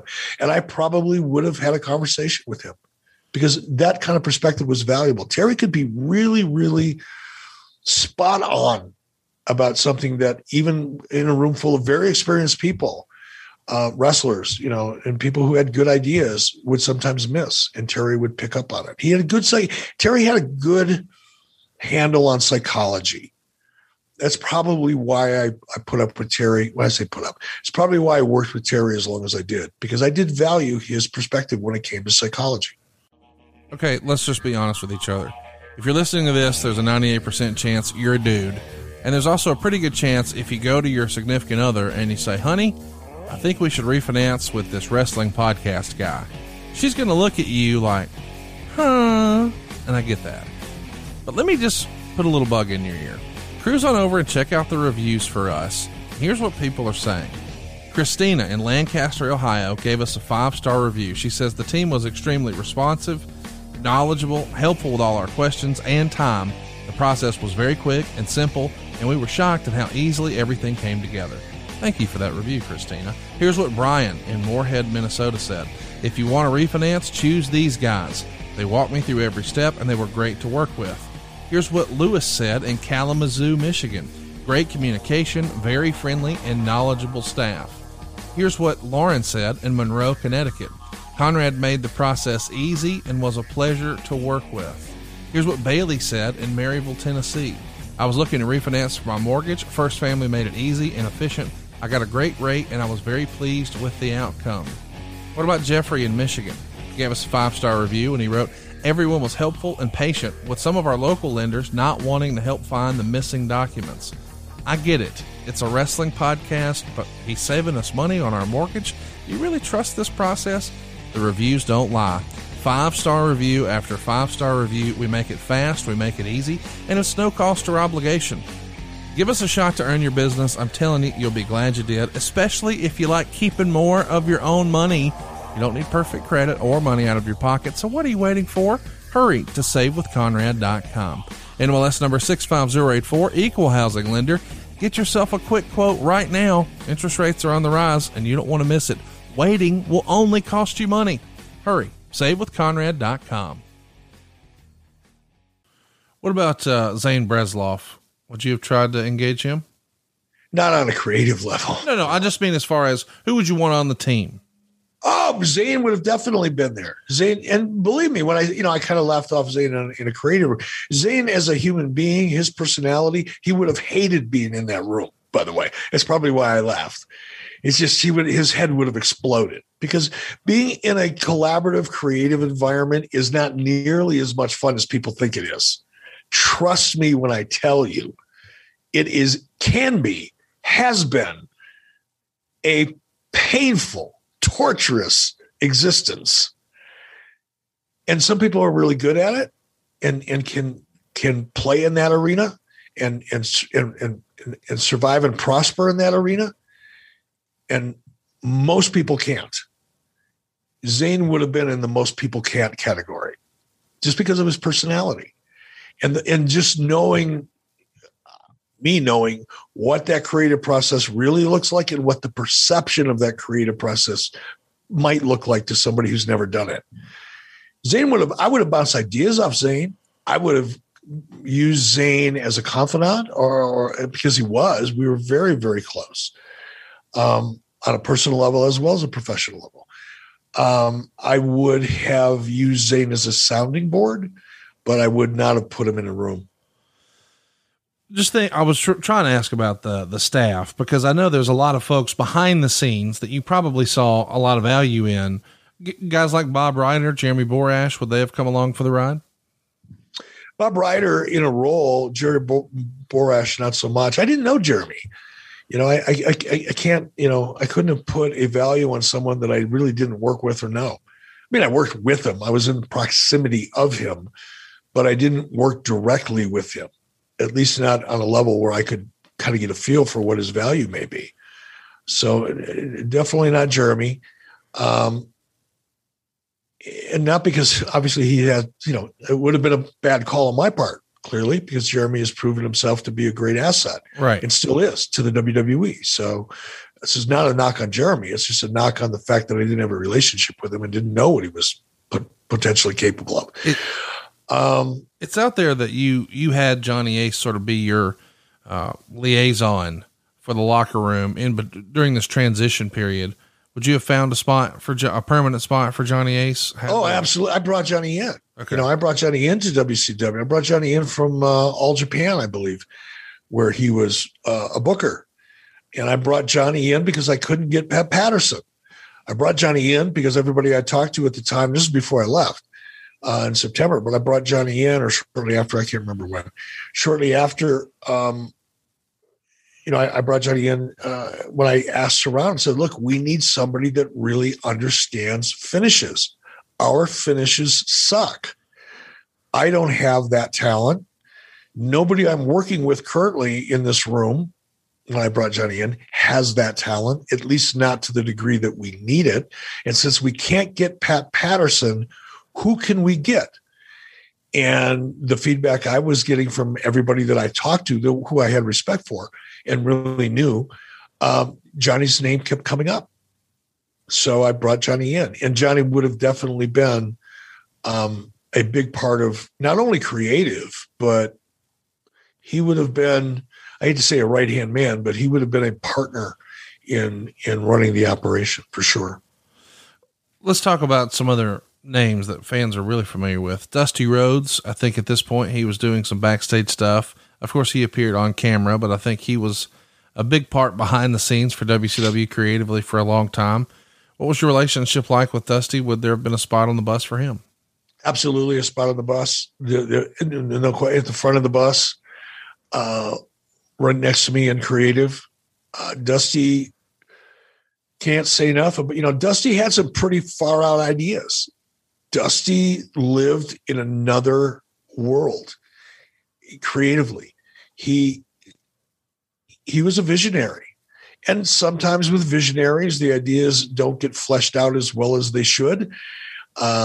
Sometimes you're so ahead of yourself that it's hard for other people to catch up. That's where Dusty was.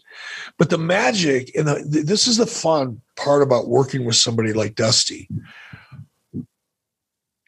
Let me sum it up. You can slow a fast horse down, but you can't speed a slow horse up. That's Dusty. Dusty was a fucking creative thoroughbred. But sometimes you had to slow him down. Sometimes he was so far ahead, he was running 2 races ahead from where we are right now. And you had to kind of bring him back to center.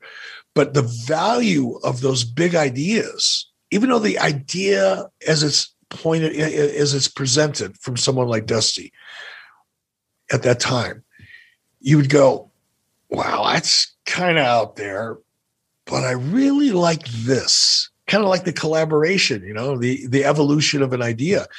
And the value of having somebody like a Dusty Rhodes, and Dusty in particular, or someone that had the same way of thinking as a Dusty Rhodes, is that you need those big, wacky ideas. You need those. It doesn't mean you're going to do them all or any of them. But those big ideas you can often slow that horse down and bring it into the track that you're on and win races with it.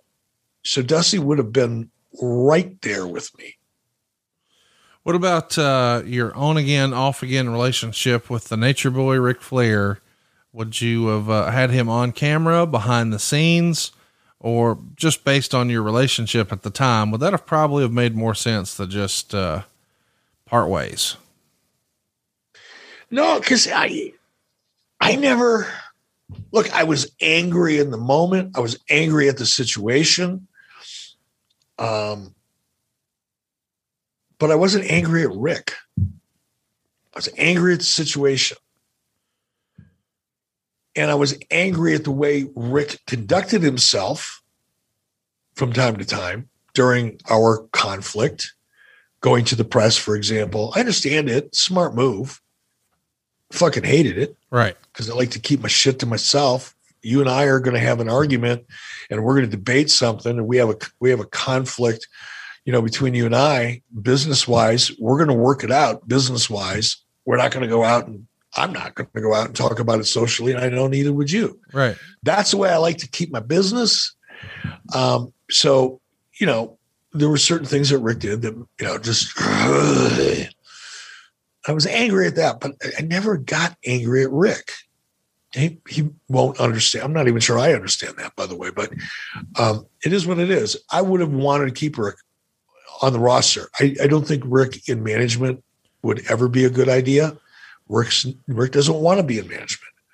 Rick's not cut out to be in management. Rick is cut out to be Ric Flair on camera, or the face of the company, or someone who can go out and interact with very high level executives in a social environment like a Super Bowl, for example. And, well, for the most part, represent your company really well. Yeah. You got to know when to turn it off. You got to know. And look, and Rick knew, Rick has a great instinct, man. He could schmooze with the best of them. And if he could zero in on somebody that really needed schmoozing and he knew how to schmooze them, you'd walk away with a big fat Rolodex, not Rolex, Rolodex. Rick was great at that. So I definitely would have wanted Rick to be a part of the company, but not in a management position. Let's talk about another big name that was sort of the franchise for WCW, Sting. What was your feelings on Sting moving forward? Would he have been near the top of your roster, do you think? At the top, if not the top. Near the top, if not the top of the roster. What about, a more controversial figure? He was one of the guys who, for better or worse, was criticized for playing the game within Turner, Kevin Nash. Would Kevin Nash have had a role backstage, on camera, both, neither? Definitely on camera, because I did talk, when I said I went down to Orlando to do a temperature check, as I call it, on Scott and Kevin. The reason I went there is because I wanted Scott and Kevin. I didn't go there thinking I didn't want them to be a part of the team. I went there thinking I wanted them to be. I just need to make sure that their heads are on straight. When we're talking about the financial aspect, I do want to ask, those guys are sort of, they've painted themselves to be, the two who made it to where everyone in wrestling could get guaranteed money. And so they had, I don't think Scott was there at the time, but Kevin Nash had guaranteed money, but he also probably knew, this might be a chance for me to do something long-term with wrestling if he could sort of hitch his saddle to whatever you're creating. Did you have a discussion about that? Or did you come away from that meeting thinking, well, he's going to sit it out and just get his full payday and then we can have a conversation? No, I didn't think that at all. I think Kevin wanted to be active. Kevin wanted to be a part of the team. That was the impression that I got. It was a conversation we had. But I want to make something clear, and I know you said these guys have portrayed themselves or painted themselves, I think was the word you used, as being the reasons why they were guaranteed contracts. I don't know where the fuck that came from. Their mouths. I came to WCW in 1991 as a talent on a guaranteed contract. And right. Oh, by the way, Sting had a guaranteed contract. Lex Luger had a guaranteed contract. When Ric Flair came back, he had a guaranteed contract.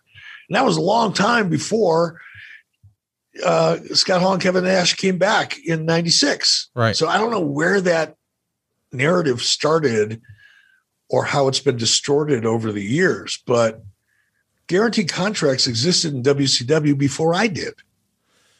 So we think they're going to be receptive to doing something, but we got to talk about the biggest name in the history of the business. Hulk Hogan at this point has been on the sidelines for years. He left, not years, but months. He left after, that whole debacle with Russo and Jarrett at Bash at the Beach 2000. There's been a lot of litigation, and now you're trying to put the band back together. And WCW experienced its greatest success when you and him were in sync. What was your conversation like with Hogan about a potential relaunch? It was a done deal. It was a done deal without the terms of the deal being figured out yet. He was committed to coming on board. By that time, Hulk and I had developed enough of a personal relationship that it kind of superseded the business relationship. And he was always honest with me, and I know, again, the narrative about Hulk, whatever, I know the real guy. Right. And it wasn't a question of if, it was a question of how and when. And the how and when of it hadn't been figured out, but the if of it had. He was going to come back. We just had to figure out how and when. And he wasn't as greedy as people like to think he was or would have been. That would have been one of the easier deals I did, actually. Would he have been a guy you would have had an equity conversation with? That would have been a Steve question. I never had any of those conversations with anybody. My feeling at the time, and probably sitting here now more so, is that my experience has been talent's never been interested in the upside of anything. They want the cash now. Okay. That's my experience. Now, obviously, Vince McMahon has had different experience because he operated in a different kind of revenue model or financial model. But in my experience, it was like, no, give me full boat on my salary, and I'm not going to take less salary for some equity. Let's talk a little bit about Scott Hall. He was a guy who, had obviously parted ways with the company. If you were to engage a conversation further with him and this thing come around and it becomes a deal, were you worried that you might set a precedent if it went poorly, or would you have had parameters in place? We would have had parameters in place. There definitely would have been very strict parameters and ways out and incentives. It would not have been a repeat of past performances and conditions going back to, the injuries and the drug issues and the no-shows and all the drama that I had experienced previously. That would not have reoccurred. Back again this week to say that now is the time to make the jump and become a part of the Ad-Free Shows community.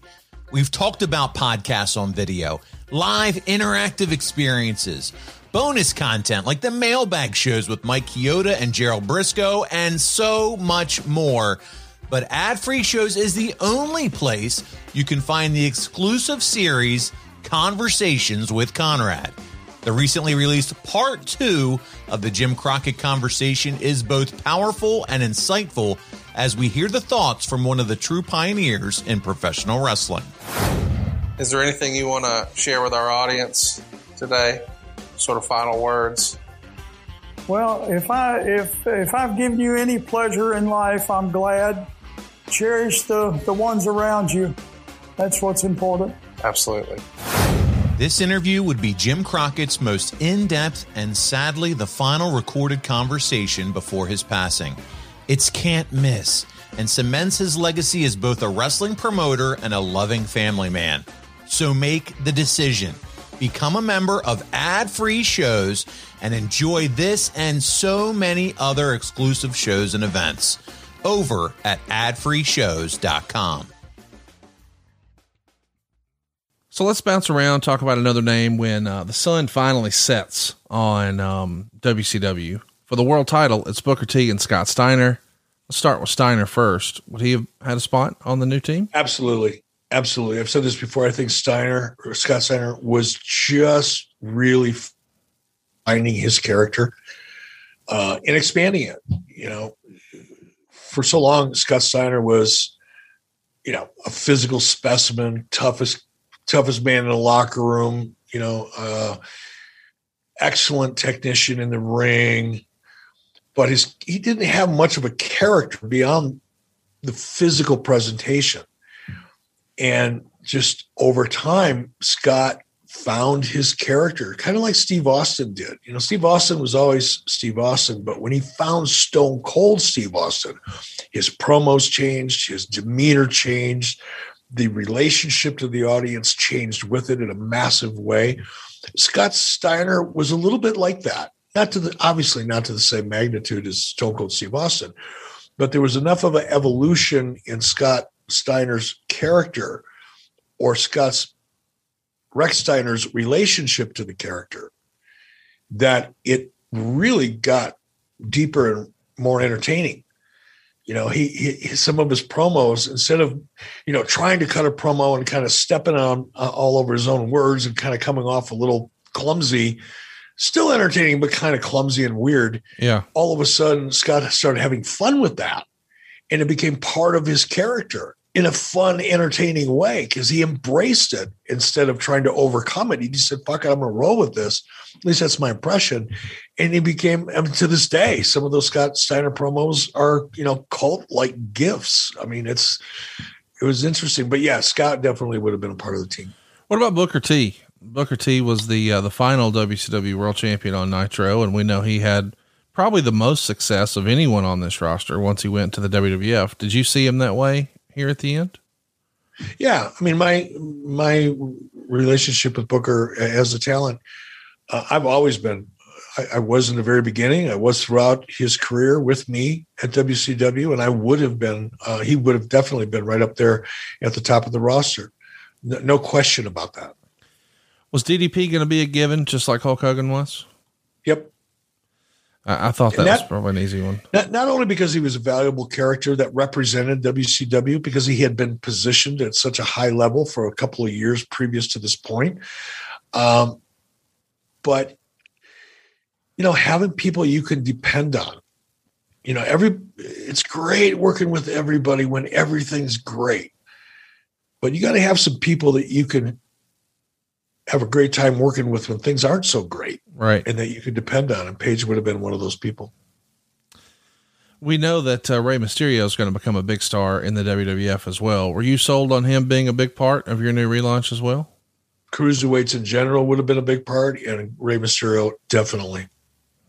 Let's talk about some other names, because I think it sort of gets forgotten that under the roster under the employ of WCW, when they closed the doors, AJ Styles, Christopher Daniels, what's going to go on to become one half of America's Most Wanted, one of the more important tag teams in the formation of TNA, Wildcat Chris Harris.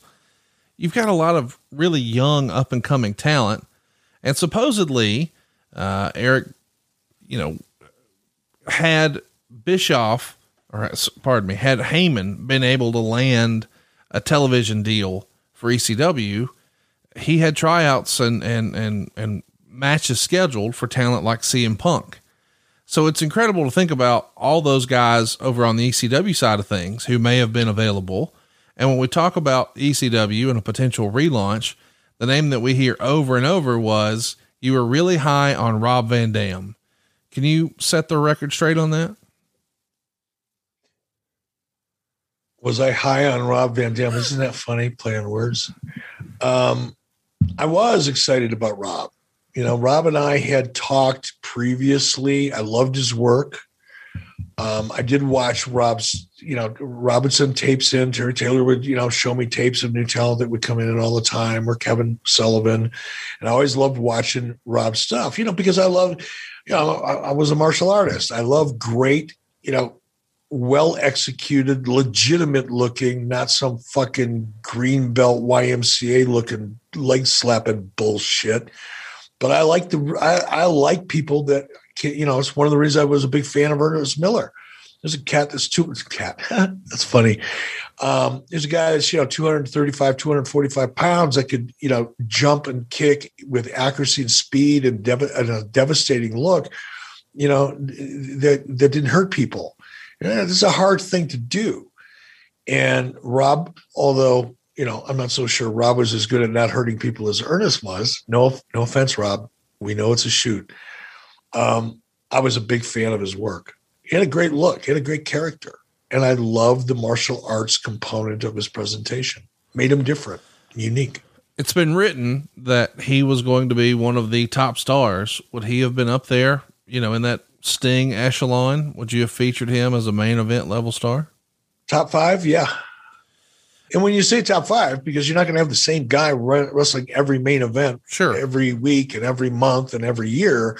So you need 5 or 8, top guys on your roster, so to speak. I hate to use that term, but, top talent that you can interchangeably work in and out on a consistent basis throughout every year, 2 years, as your main event guy, So definitely Rob would have been in that category. A couple other names that get bandied about as being future potential stars had WCW continued. Mike Awesome, Sean O'Haire. Comments on those two? Not so sure about Mike Awesome. Mike Awesome would have definitely had a spot on the roster because he was a great worker and he had a great look. He never struck me, rest his soul. I'm sorry, Mike, if this is offensive to you even now, but he never struck me as, the guy that could really own the room with a mic in his hand. When I say own the room, I mean the big room, the audience. He just couldn't grab them. But his work was great, and he was capable of doing a lot of different things. He would have had a spot on the roster. Who was the other talent you mentioned? Sean O'Haire. Sean O'Haire would have been a project for me, one that I was very excited about. I think Sean O'Haire, more than anybody else of that group that came in during that time in 99 and 2000 or end of 98, 99, Sean O'Haire was a guy that could have been the guy. Not right away. It may have taken a couple of years, but positioned properly and groomed properly. And by grooming properly, sometimes that just means not overexposing. Right. But had he been protected along the way and nurtured and taught how to really become a character and get really comfortable with a microphone in his hand so that he can do something other than the physical presentation, but also have a great narrative to support that. I think Sean O'Haire could have been one of the bigger stars of his era. Let's talk about a few more names. This we might categorize as a little more controversial. Disco, whether in front of the camera or behind the scenes.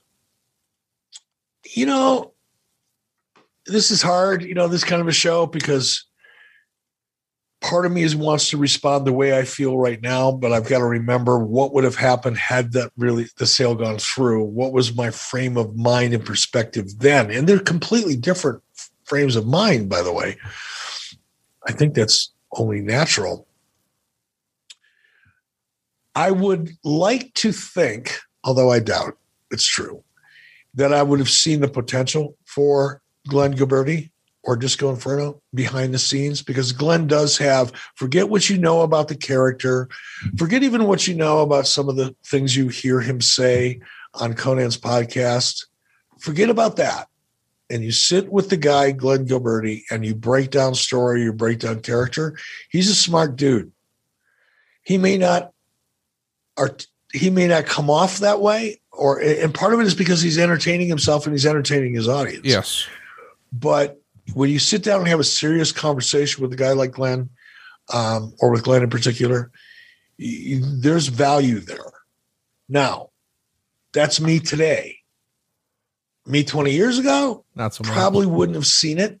Okay. And probably would have looked at Disco as a good on-camera character, because he had a good, strong comedic character and he was comfortable doing it, and he could work with anybody, and he could shift gears and be serious if necessary as a serious character. Or he could succeed as a comedic character. That's value. Kurt Hennig is a perfect example of the highest level of that. Kurt Angle could put on here's an Olympic champion that could stretch everybody in the locker room twice before he broke a sweat, but he's perfectly comfortable coming out on camera with a tiny little kid's baseball cap or a cowboy hat on, making a complete goof of himself because he had that much confidence and range.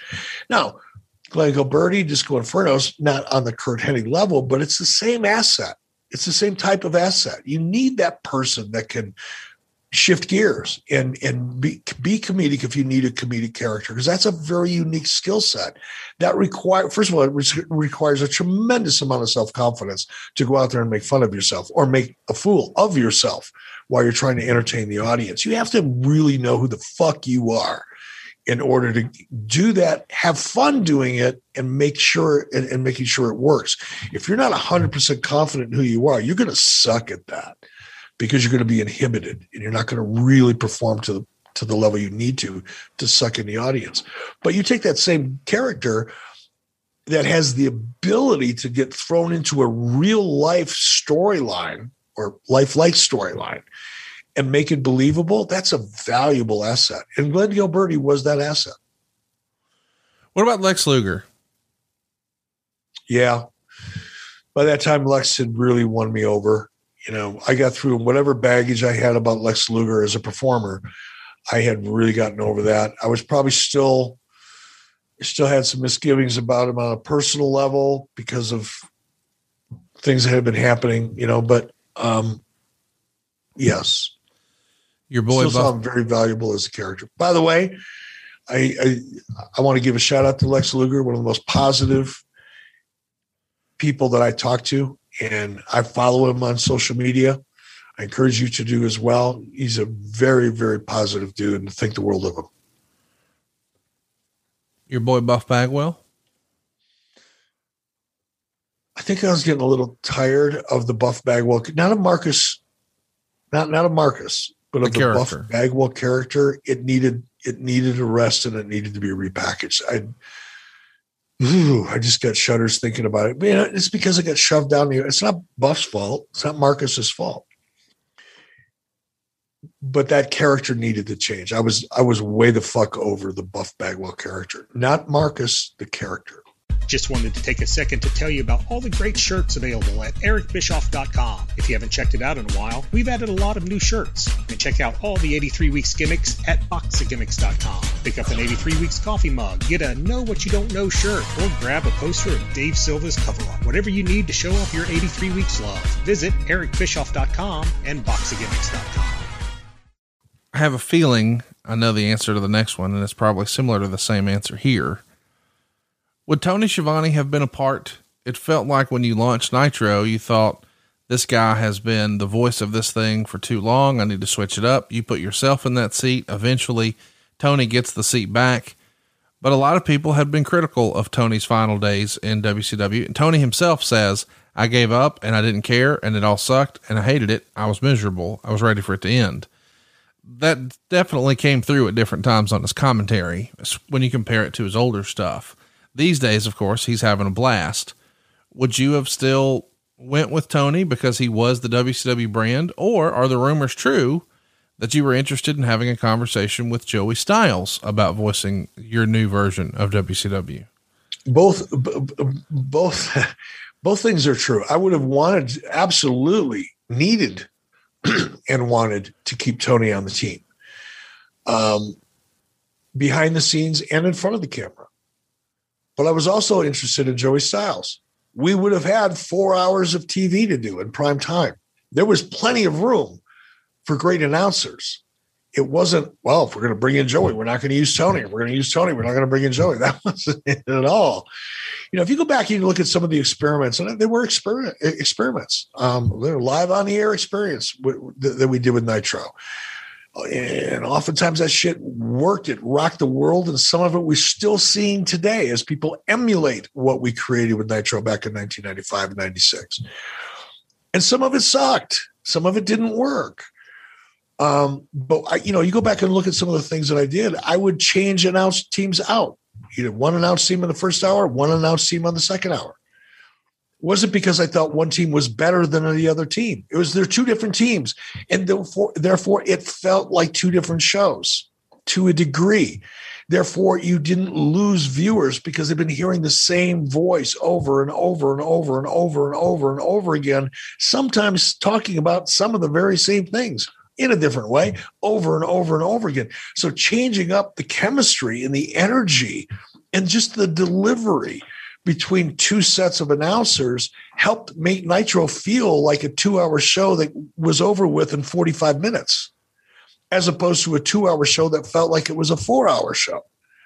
So there would have been plenty of room for announcers, and I would have stuck because it was a very successful strategy that had never been done before. One more thing that Nitro did that nobody else had ever done before, changing up your announcers in a 2-hour show is, in my opinion, still the right thing to do today, because you don't feel like you're watching the same thing for so long because you're hearing. Announcers are such a big part of the show. Announcers get more camera time than anybody, or audio time, sometimes camera time, but your announcers have a stronger, larger, more consistent presence on your show than any other piece of talent. And sometimes that works against you. When you move from a 1-hour show to a 2-hour show, now you're starting to tread, dangerous water. To go from a 2-hour show to a 3-hour show, with the same two announcers, you're asking for failure. Or at least you're asking not to be as successful as you could possibly be, because it's just too much for the audience to listen to. So let's talk about those two sets of announcers. So Joey Styles is going to be one, we think. Joey Styles, Don Callis. Okay. I had conversations with Don Callis. So Joey Styles and Don Callis become one of the hours, and the other hour is Tony Schiavone and, well, who else is Mike Tenay's here? Hey, here's one. I don't know that we've even talked about this. Lawler just quit and left the WWE. Did you ever have a conversation with Lawler? I did indeed. What? Jerry called me. I remember because I had never had a conversation with Jerry. I mean, I certainly knew of Jerry, held him in high regard, but I had never even said hello to him. We hadn't crossed paths. We haven't talked on the phone. Nothing. And I was in Los Angeles, actually. It was right down on Rodeo Drive in Wilshire. Actually, I was coming down Rodeo. I don't know why I remember these things. I always remember where I am when I have a conversation on the phone. If I have a conversation face to face, 9 times out of 10, I can't really pinpoint it. But it was like 5:30 at night. I was finishing up a meeting. I was on my way either to meet someone for dinner or just to go home. I don't remember which. So I had an apartment in Santa Monica at the time. And I'm driving and I get a phone call from Jerry Lawler. And obviously I recognized his voice instantly. And we chatted for a few minutes, and he let me know he was free and heard that I had something going and wanted to know if I was interested. And I said, absolutely, Jerry, let's follow this up. Nothing ever came of it, but yeah, definitely Jerry would have been I don't know what I would have done with him. Oh my God. We would have done something with him for sure. Can you imagine him and Tony Schiavone? Instead of JR and the King, it was Tony and Lawler. That would have been tremendous. It would have been great. Oh, what could have been. Oh, what could have been. Well, the other thing I want to touch on before we start to wind this down, allegedly you want to go dark for a bit. So there would have been, a stoppage, no content at all for a while. And then you're going to come back and relaunch at a pay-per-view, not on TV, but at a pay-per-view. And supposedly, it was supposed to be May 6, 2001, to the point where there were even articles out there and advertisements for it. And it was promoted as the Big Bang. And this was sort of the unveiling of the new WCW. And I think it's even out there that you had buildings booked for follow-up shows. But the talk had always been you ultimately wanted to wind up in Las Vegas. So let's talk about two things there. One, were you going to go dark? Two, was the relaunch going to happen on pay-per-view and not happen on TV? And three, are you going to Vegas? Yes, yes, and yes. Okay. The trifecta of affirmative answers right here on 83 Weeks, where we live to enlighten every single week. But yeah, no, yes, I wanted to go dark. I petitioned for the longer we could stay dark, the better. But there were some realities there. There were some cash flow realities that won the argument. So yeah, I think it was in May. We were going to launch on a pay-per-view, and let me tell you why. My hope was by going dark, the absence makes the heart grow fonder factor would have started to kick in to a degree. In my opinion, if we would have stayed dark till the fall, it would have been even better. But that just wasn't practical from a cash flow perspective. And there were issues with TNT and programming and things like that. TNT was willing to go for a while, but they couldn't go for too long without consistent programming that would get consistent numbers in that spot.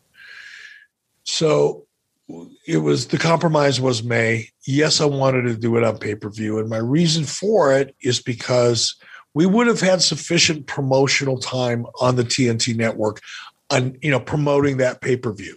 So the awareness, the buzz, the energy, the anticipation that we would have been able to build promoting that pay-per-view, not only on television, but within the cable systems. Because as I've given this clinic before, back in the day, 75% of the promotion for a pay-per-view didn't come from the person producing the pay-per-view, although you checked your box on your television programming because your storylines led to that pay-per-view and you would promote within your own show.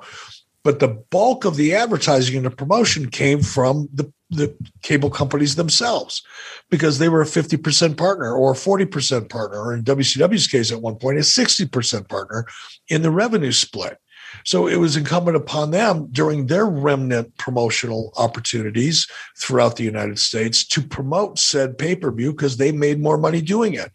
So by launching on pay-per-view instead of television, I'm not only getting the television promotion that I'm going to get anyway because of the deal that we structured, but I'm going to get all of these other opportunities from pay-per-view companies, big and small, local and national, around the United States, generating the launch of this new version of WCW. So it was a strategic decision to launch on pay-per-view because I thought it would benefit us in the long haul, in the aggregate, if you will, in terms of promotional spots and coverage, more so than launching it on television.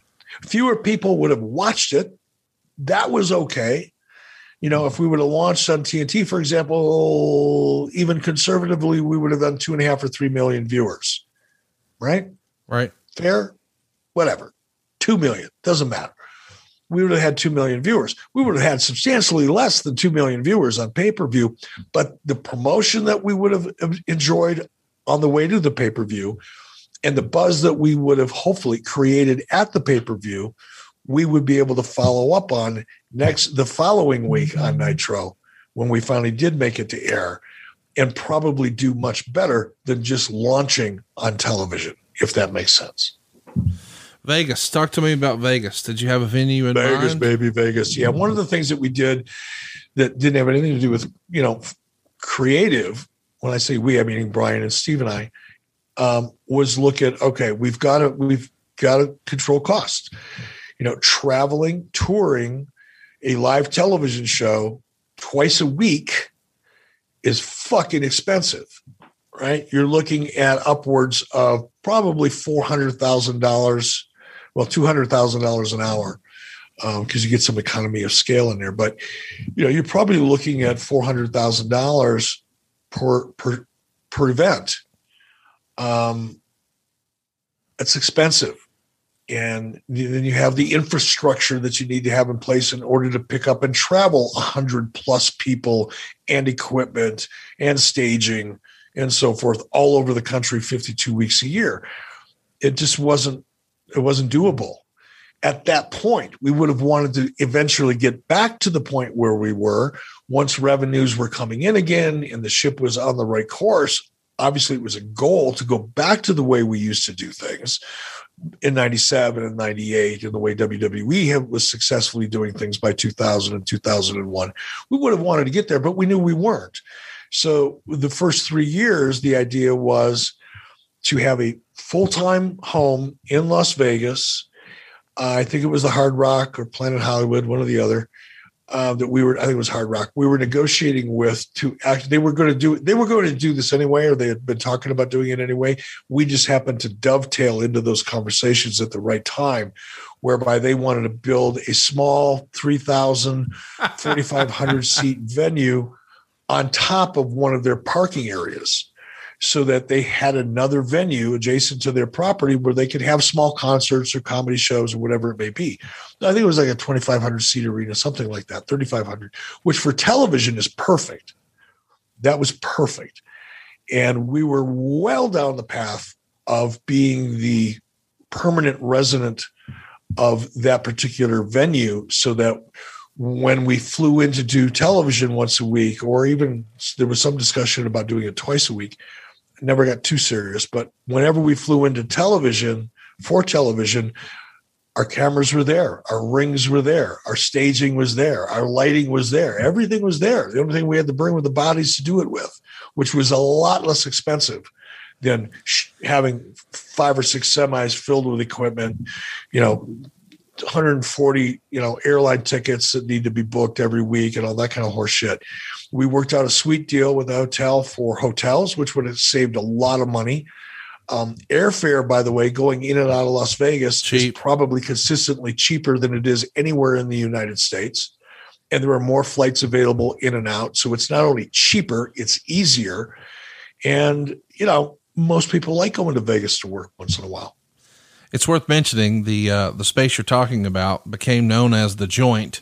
It hosted a ton of UFCs. It had a 4,000 seat capacity, and it was indeed built where 300 parking spaces used to be on the east side of the Hard Rock Resort property along Paradise Road. So it's funny, as you're describing it, I'm like, wait a minute, I watched a bunch of UFCs from there. I know exactly what you're talking about.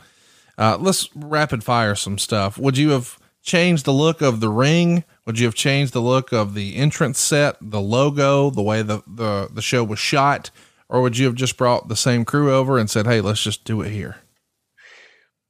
I would have shit-canned that logo like fucking day one. The ink would have still been drying on my brand new Fusion Media business card before I would have killed that logo before that ink got dry.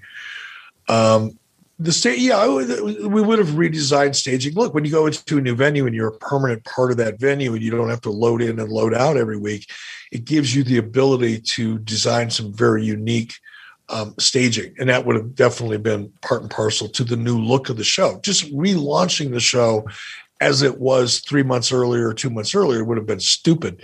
No, it would have had an entirely different look, including logo. Lighting would have been different. I would have wanted a 20 by 20 ring instead of an 18 by 18 ring. I always wanted to make that transition.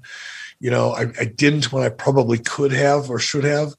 But going into this new venture, that was top of my list of things to do, although it's not a really big thing. It was important to me. I wanted a bigger ring. I wanted a bigger stage. I wanted more action on that stage as opposed to making it smaller and having the action seem smaller. It's a visual thing. Would have put a much more heavy emphasis on music. Obviously, I had great success licensing the Jimi Hendrix music, something that had never been done before up until that point. And it worked. It really helped with Hulk Hogan's NWO character. I would have made, and by that time we were, having conversations with record labels and publishers that wanted access to our show.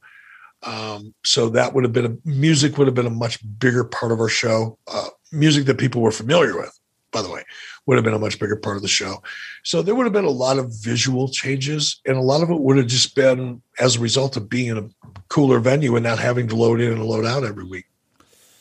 Let's wrap it up here and let's put a bow on it. We know that Jamie Kellner is going to cancel WCW programming from all Turner networks. And a spokesperson for TBS said, basically, we've decided that professional wrestling in its current incarnation is not consistent with the upscale brands we've built at TNT and TBS. Therefore, we will not be carrying it. Can I stop you right there? Yes. Hey, Jamie Kellner, if you're listening to this, or if you have any relatives, close or distant, or neighbors or friends, please share this.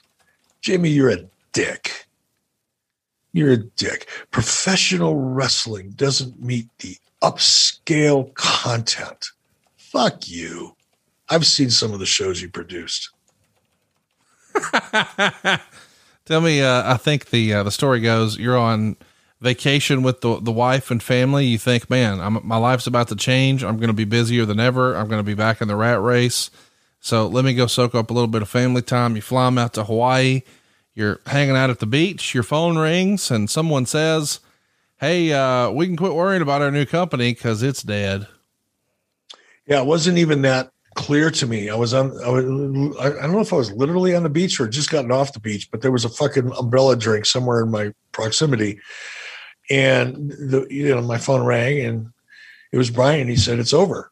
And of course I'm thinking, wow, good. We're closed. We're moving forward. It's over. This whole process, this negotiation, the due diligence, the blah, blah, blah, blah, blah, all that stuff is over. And now we're ready to rock.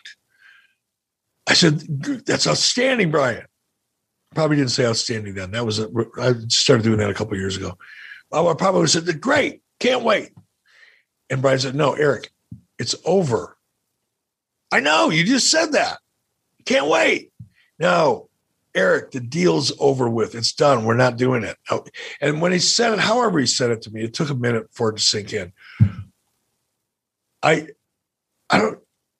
think I went into a kind of an outer body experience. I think I just went numb. I just shut down. I wasn't like emotional. I didn't get like sad or weepy or angry. And I just shut down. I just went into like this weird state of neutral. I didn't feel anything. And it just took a while to set in. And it wasn't until later on that I think it was like 11:30 in the morning, my time, or maybe a little earlier. And it wasn't until later that evening that I started really registering what didn't happen. Before we jump to some fan questions and put a bow on this episode, let's pretend the Big Bang Show did happen. I know you said you didn't necessarily have creative done. Just take a stab at it. Who do you think is in the ring with their hand raised after the main event concludes at the very first fusion show, the Big Bang?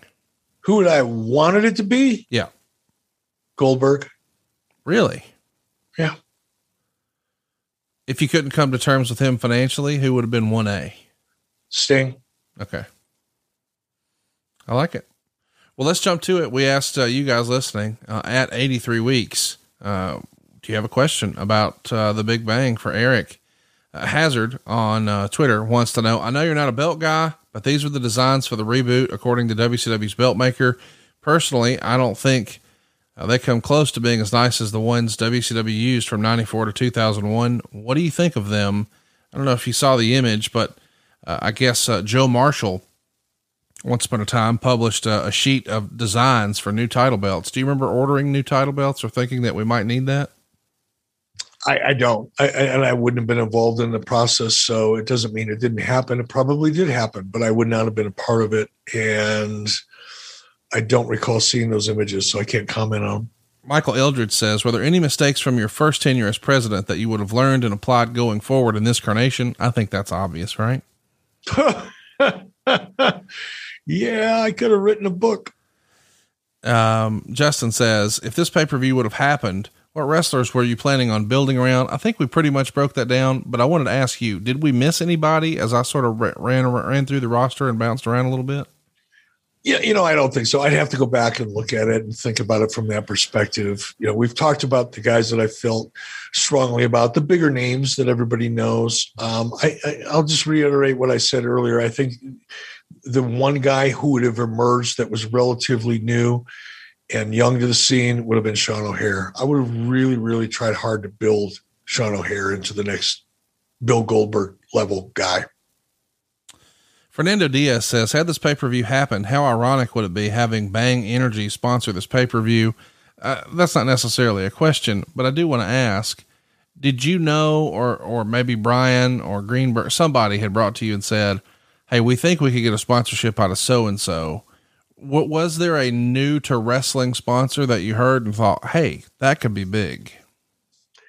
Not that comes to my mind. And I just have to say no to that one. I think that was, sponsorship was something that was incredibly important, a major target that we wanted to achieve, but it was down the road. You can't build sponsorship successfully until you've got a hot property. And we knew that our job for the first year or 2 years was developing a hot property. Hopefully by the end of year 3, you're hot enough to start having serious conversations with sponsors. Otherwise, you're talking to opportunistic buyers, sponsors, advertising agencies who are just looking for the cheapest shit they can find. And you don't really want those sponsors because it kind of creates the perception that that's the only people that will do business with you. Sometimes it's easier or better in the long run to walk away from a sponsor that in some way, shape, or form perhaps devalues the perception of your brand than it is to just suck it up and wait until you're really hot. Let me ask about the Turner contract for a minute. Had you been able to do that deal, and you're staying with Turner, of course, they still had a Nitro and a Thunder, but you've said before many times here that Thunder was sort of the beginning of the end for WCW because there was just too much. Do you think that you had figured that out based on it being out of one singular location moving forward? Would there have been 2 WCW shows? And if so, yes. Would you have kept the names the same? Would you have moved the days? Would have kept the names the same. Yes, there would have been 2 different shows. The economies of the acquisition and the offer that we made would have required that we had that commercial inventory to build upon. So yes, there would have been 2 different shows. They would have most likely maintained their same names. I don't ever recall a conversation, suggesting otherwise. So I'll just default to yes on that. And I'm not a big fan of moving nights. Television, well, maybe more so back then than now. Television was very much appointment viewing and changing nights. And we had to do it sometimes. We got bounced around because of the NBA schedules or Major League Baseball sometimes. And anytime you got bounced around, it took you a couple of weeks to recover. So, no, I would not have been a big fan of moving nights. Talk to me a little bit about, this is an interesting question from Kevin. If the deal had gone through, do you think you would still be involved with WCW today? That's hard to predict, but here's the nice follow-up. If WCW hadn't went out of business and you would have been able to pull the nose up, do you think Impact, Ring of Honor, or even AEW would have ever been created? I think so. Yeah, I do. Look, and it's just self-serving to a degree. It's a little hard to have this conversation because it's hypothetical. It's not hard for me emotionally. I can talk about fucking anything. I don't care, but it's all hypothetical. I think if you look at the Monday Night Wars, which is really the premise of this podcast, sure, when you think about it, of course, if you look at the success that was created by the Monday Night Wars and how all boats rise with the higher tide that those Monday Night Wars created, I think it's only safe to assume and project that new companies would have come along to benefit from that higher tide. There were more people watching wrestling from 1995 to 2000 than there ever has been in the history of television and or wrestling, or the two combined. There never was that many people watching wrestling before. By the way, there hasn't been that many people watching since. And I'm pretty sure I'm right when I say there never will be that many people watching wrestling in the future. Not that I'm happy to say that, but I just think the conditions of entertainment and television, the nature of everything, including culture, has shifted so much that you'll never have that many people on any given night watching wrestling at the same time. But because it existed, because that competition, if WCW would have continued on, either under new ownership or pulled the nose up, as you said, in either scenario, that competition would have kept that tide high. Instead of that tide going out, it came in with Nitro and the Monday Night Wars. And then once the WCW went away, the tide started slowly going back out again.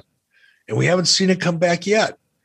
I think if the competition would have stayed at a very high level, the tide would have stayed at a very high level, and it would have possibly created even more opportunities for the aforementioned, independent wrestling promotions and others that would have possibly come about as a result. Straight Shooting LJA says, would you have used yourself as an on-air talent like the authority figure or GM, or would you have just stayed behind the scenes? I was really over being on camera. And I don't want to suggest that I didn't enjoy every second of it, because for the most part I did. But I also recognized that it was a conflict. It was the perception was more of a conflict than the reality was. The reality was, without sounding like an arrogant prick, I was a very good performer. Still am. But it was tired. It was done.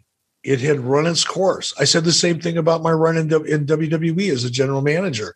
I was fucking awesome. Maybe one of the best ones ever. At least entertaining every week, at the very least. But after a certain point, there's nothing more to do, and it's time to put an end to it. It's just characters like mine run their course, because I couldn't wrestle. I couldn't go from just being an authority figure to being in a ring like Vince McMahon did. I couldn't do that. It wasn't my thing. I wasn't capable of doing it. I sucked whenever I did do it. I was a meat puppet for whoever was going to beat the shit out of me, whether it was Ric Flair or Steve Austin or anybody else. And that was okay because it paid off, and I had enough heat as a character in that role that it worked.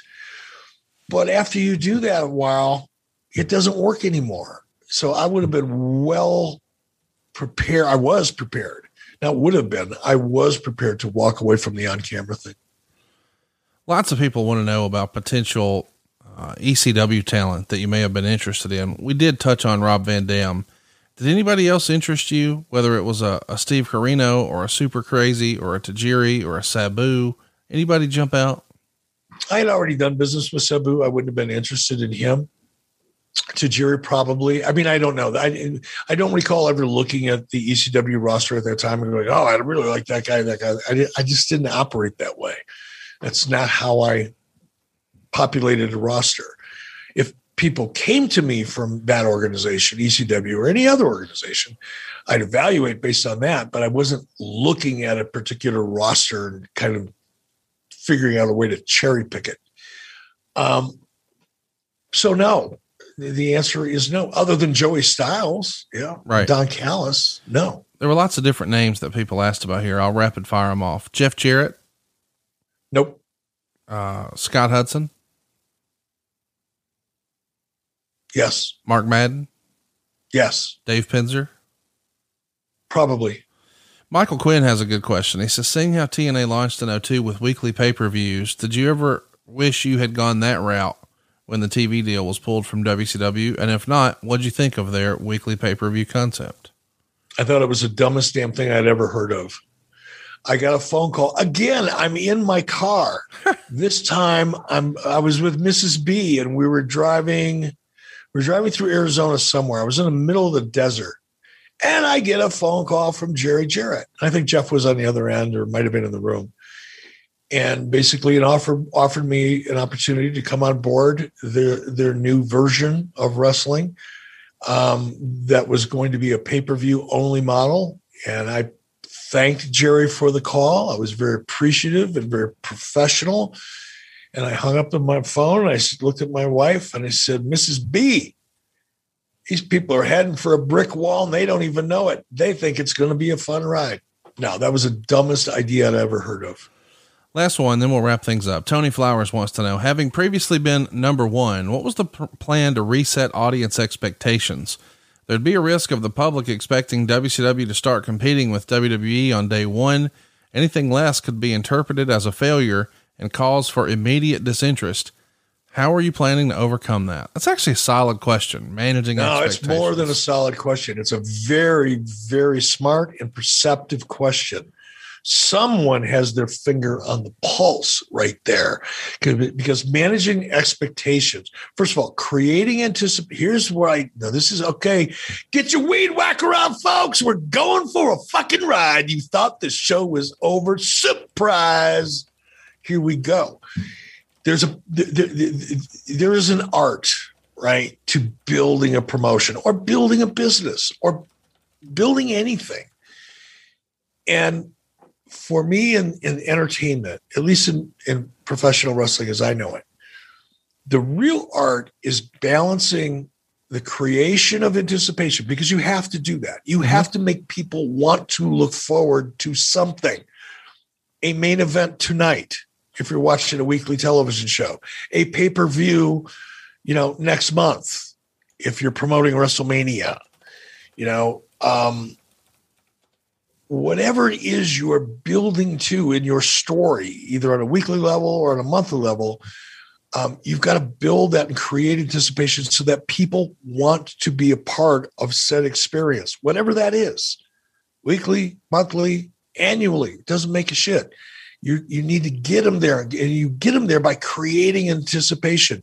Just like when you were a little kid and you couldn't wait for your birthday to come around because maybe you'd get a new bicycle, or you couldn't wait for, Christmas to come or Hanukkah to come or whatever to come, because you knew that was a time of celebration and it was going to be fun and you were going to get gifts or whatever it is you're going to get, or Halloween because you're going to get a bag full of candy, or graduating from high school because then you're going to be on your own, or turning 16 because then you're going to get your driver's license, or your first date, or the first time you get laid, or whatever it is, your first job. All these things in life that we grow up as human beings in this country, in this culture, being groomed or conditioned is a better way to say it, to look forward to the next something, whatever that is. That the art in harnessing, creating and harnessing and managing that emotion of anticipation is an art unto itself. The other part of that, the yin to the fucking yang, if you will, is managing the expectation of the emotion that's going to be created at the end of the anticipation ride. So you've got to really balance those two things. If you create so much anticipation that you fail to manage the expectation of the result of that anticipation, you're going to walk away with disappointed people. Now, sorry, you got me excited with that question. It's one of my favorites topics. For us, I would have been smart enough at that point. Look, I was smart enough to figure it out in the beginning of how to create anticipation, like who's the third guy, for example, and where Sting's story was going to go. And all, I learned this form of storytelling and the art of anticipation and managing expectations by trial and error. Some of it I tried and worked really, really well. Some of it I tried and not so much. Trial and error was my education when it came to the art of anticipation and expectation. They're two different things. I would have come in quietly. We would have made noise. We would have created awareness. But the personality of the new WCW would have been more humble in the beginning. When I launched Nitro, I was a mucker father from the get-go.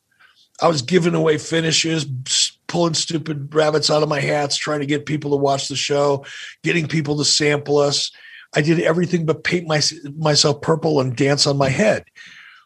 That wouldn't have been the approach this time. This time, the approach would have been less is more until we started building that momentum. It's still we reproved ourselves to our audience, because the lesson that I learned from Gary Considine, the former executive producer of the Tonight Show at NBC, told me people vote with their remote. And once they pick up the remote and go, I'm voting against you, it's really hard to get them to change their vote back. I was well aware of that, had thought about that for a long time, as if you can't tell. It was like where the focus of most of my creative process is how do we create anticipation? I don't know, go dark for a little while. Anticipation makes the heart grow fonder. Not anticipation, but absence makes the heart grow fonder, which creates anticipation, or it leaves the door open for it at least. But I would have really come in more humble and would have worked the message you would have heard from announcers to the talent from me and everybody associated with this would have been something to the effect of, we're going to work really hard to get your business. And that message, whatever shape or form that message would have taken, would have been from the perspective of humble. And we know we had work to do. We wouldn't have recognized overtly the mistakes and the failures and the miserable time, that existed 12 months before. But we also wouldn't have harkened back to the successes that we were having while we were kicking WWE's ass in 96 and 97 and the first part of 98. We wouldn't have done that either. We would have come in completely different and earned the audience's respect and loyalty, and then started building it to the point where we had something to brag about. And then we might have gotten a little, chip on our shoulder, but it would have taken a while. And it would have happened at the big bang. Speaking of big bangs, next week is perhaps the biggest of all. Spring Stampede 1999. I think this is one of the great forgotten pay-per-views in WCW history. And check out this main event. First of all, Randy Savage is your special guest referee. And we've got a 4-way match. And who's in it? What about Sting, Hulk Hogan, Ric Flair, and Diamond Dallas Page? Who would have thought DDP got his hand raised? But he did. It's his first world title win. And check out the undercard. Goldberg's in there with Kevin Nash. Booker T and Scott Steiner are working for the U.S. title. We've got Benoit and Malenko teaming up to take on Raven and Perry Saturn. And by the way, Arn Anderson is in the corner of Benoit and Malenko. For the Cruiserweight title, we've got Rey Mysterio and Billy Kidman. We've got Conan in singles action against Disco Inferno. Scotty Riggs will be in there with Mikey Whipwreck. Bam Bam Bigelow will be in there with the former Sandman. He's known as Hack here in a hardcore match. And to get us started, Juventud Guerrera and Blitzkrieg, who has become a cult favorite. This is one of the best pay-per-views in WCW history. What a stacked lineup. We're talking about it next week because we're right here at a big anniversary for a big day for Diamond Dallas Page as it went down on April 11th, 1999. We talk about so many great WCW pay-per-views, and this feels like it's one of the forgotten great ones, dude. I haven't seen it since it happened, and I can't wait to go back and look at it next weekend as I prepare to do this show so that we can continue to enlighten and entertain as we always do. Well, a beacon of truth in an otherwise murky world of professional wrestling narrative. By the way, you get all these shows early and ad-free, including a very special roundtable that's coming up here in just a couple of weeks with Tony Schiavone, Eric Bischoff, and Jim Ross that we filmed a few weeks ago in Jacksonville. And Conrad Thompson. Oh, yeah. Can't forget Conrad. Come on now. Oh, yeah. I was there too. I'm just excited about this. We've got a lot of really fun stuff coming your way. And before next week gets here, I encourage you strongly, get your cock out. Watch Spring Stampede 1999. It's only $250 a month right now. Did you know that, Eric? That right now you can sign up for the WWE Network on Peacock for $2.50. I'm sorry. I'm still stuck in the fucking mental mud of get your cock out. Well, that's what we're saying now. You know, pull your cock up, get your Peacock out, whatever. Shake your tail feather. I get it now, but when the first words came out of your mouth, I'm going, what the fuck are you talking about? It was a good pay-per-view, but nobody's going to rub one off to it. Well, DDP probably has, but maybe nobody else. Fire it up. Spring Stampede 99. You want to watch this before you listen next week. And don't forget to join us over at adfreeshows.com. We just dropped something really cool over the weekend, Derek. We had Eric Bischoff. Actually, you're Eric Bischoff. We had Jim Ross and Tony Schiavone watch the WrestleMania 3 match between Randy Savage and Ricky the Dragon Steamboat. They provided alternate commentary. And today we just dropped a look at the belt they wrestled for, the actual championship they wrestled for. You get to see it in glorious 4K, and we tell the story of that championship belt. There's something for everybody over on adfreeshows.com. Can we agree on that? We can not only agree on that, I will testify all day long. Adfreeshows.com is the most fun community of people. The content, I can't even keep up with the content you guys are creating. I mean, when you're done, by the end of next year, you're going to have so much content. We're going to be able to launch a cable television station of our own 24/7 with the content that you guys are. You're going to become what Ted Turner created with cable news. You're going to create with adfreeshows.com, but it's not just that. That's like a big part of it and the fun part of it. But it's quality of the people that are part of that Ad Free Shows community. And I look at people that I haven't had an opportunity to really, interact yet with. And I do interact quite often on adfreeshows.com and our special live events. And I love doing it, by the way. But there are people that I see in social media interacting with each other. And the amount of support that the community provides to each other and just a general sense of positivity that exists there is just freaking cool. I mean, you and your team did an amazing job, and I'm a part of that team, and I know that. But the backbone, the people behind the scenes that are working their asses off, are doing such a great job of creating such a cool environment. I'm really proud to be associated with it. Well, and we're proud to have you a part of it, and we hope that you'll consider it. Go check it out right now. I think you'll be glad you did. It's adfreeshows.com. We'll be back next week with Spring Stampede 1999. If you'd like to hit us on Twitter, we're at 83 Weeks. If you've got a question about that show, he is at eBischoff. I am at Hey, it's Conrad, and we are out of time. We'll see you next week right here on 83 Weeks with Eric Bischoff. So if you follow me on Twitter, you know I refer to myself as Conrad the Mortgage Guy, and I actually used to program myself in my phone going back 10 years. So whenever I would share my contact information with someone, I was easy to find in their phone. You know, it's easy to meet a person and then you sort of remember meeting them, but you don't correlate their name and what they do with their face. You know, does that make sense? So I just program myself in there as Conrad the Mortgage Guy. And now that's what I call myself on Twitter.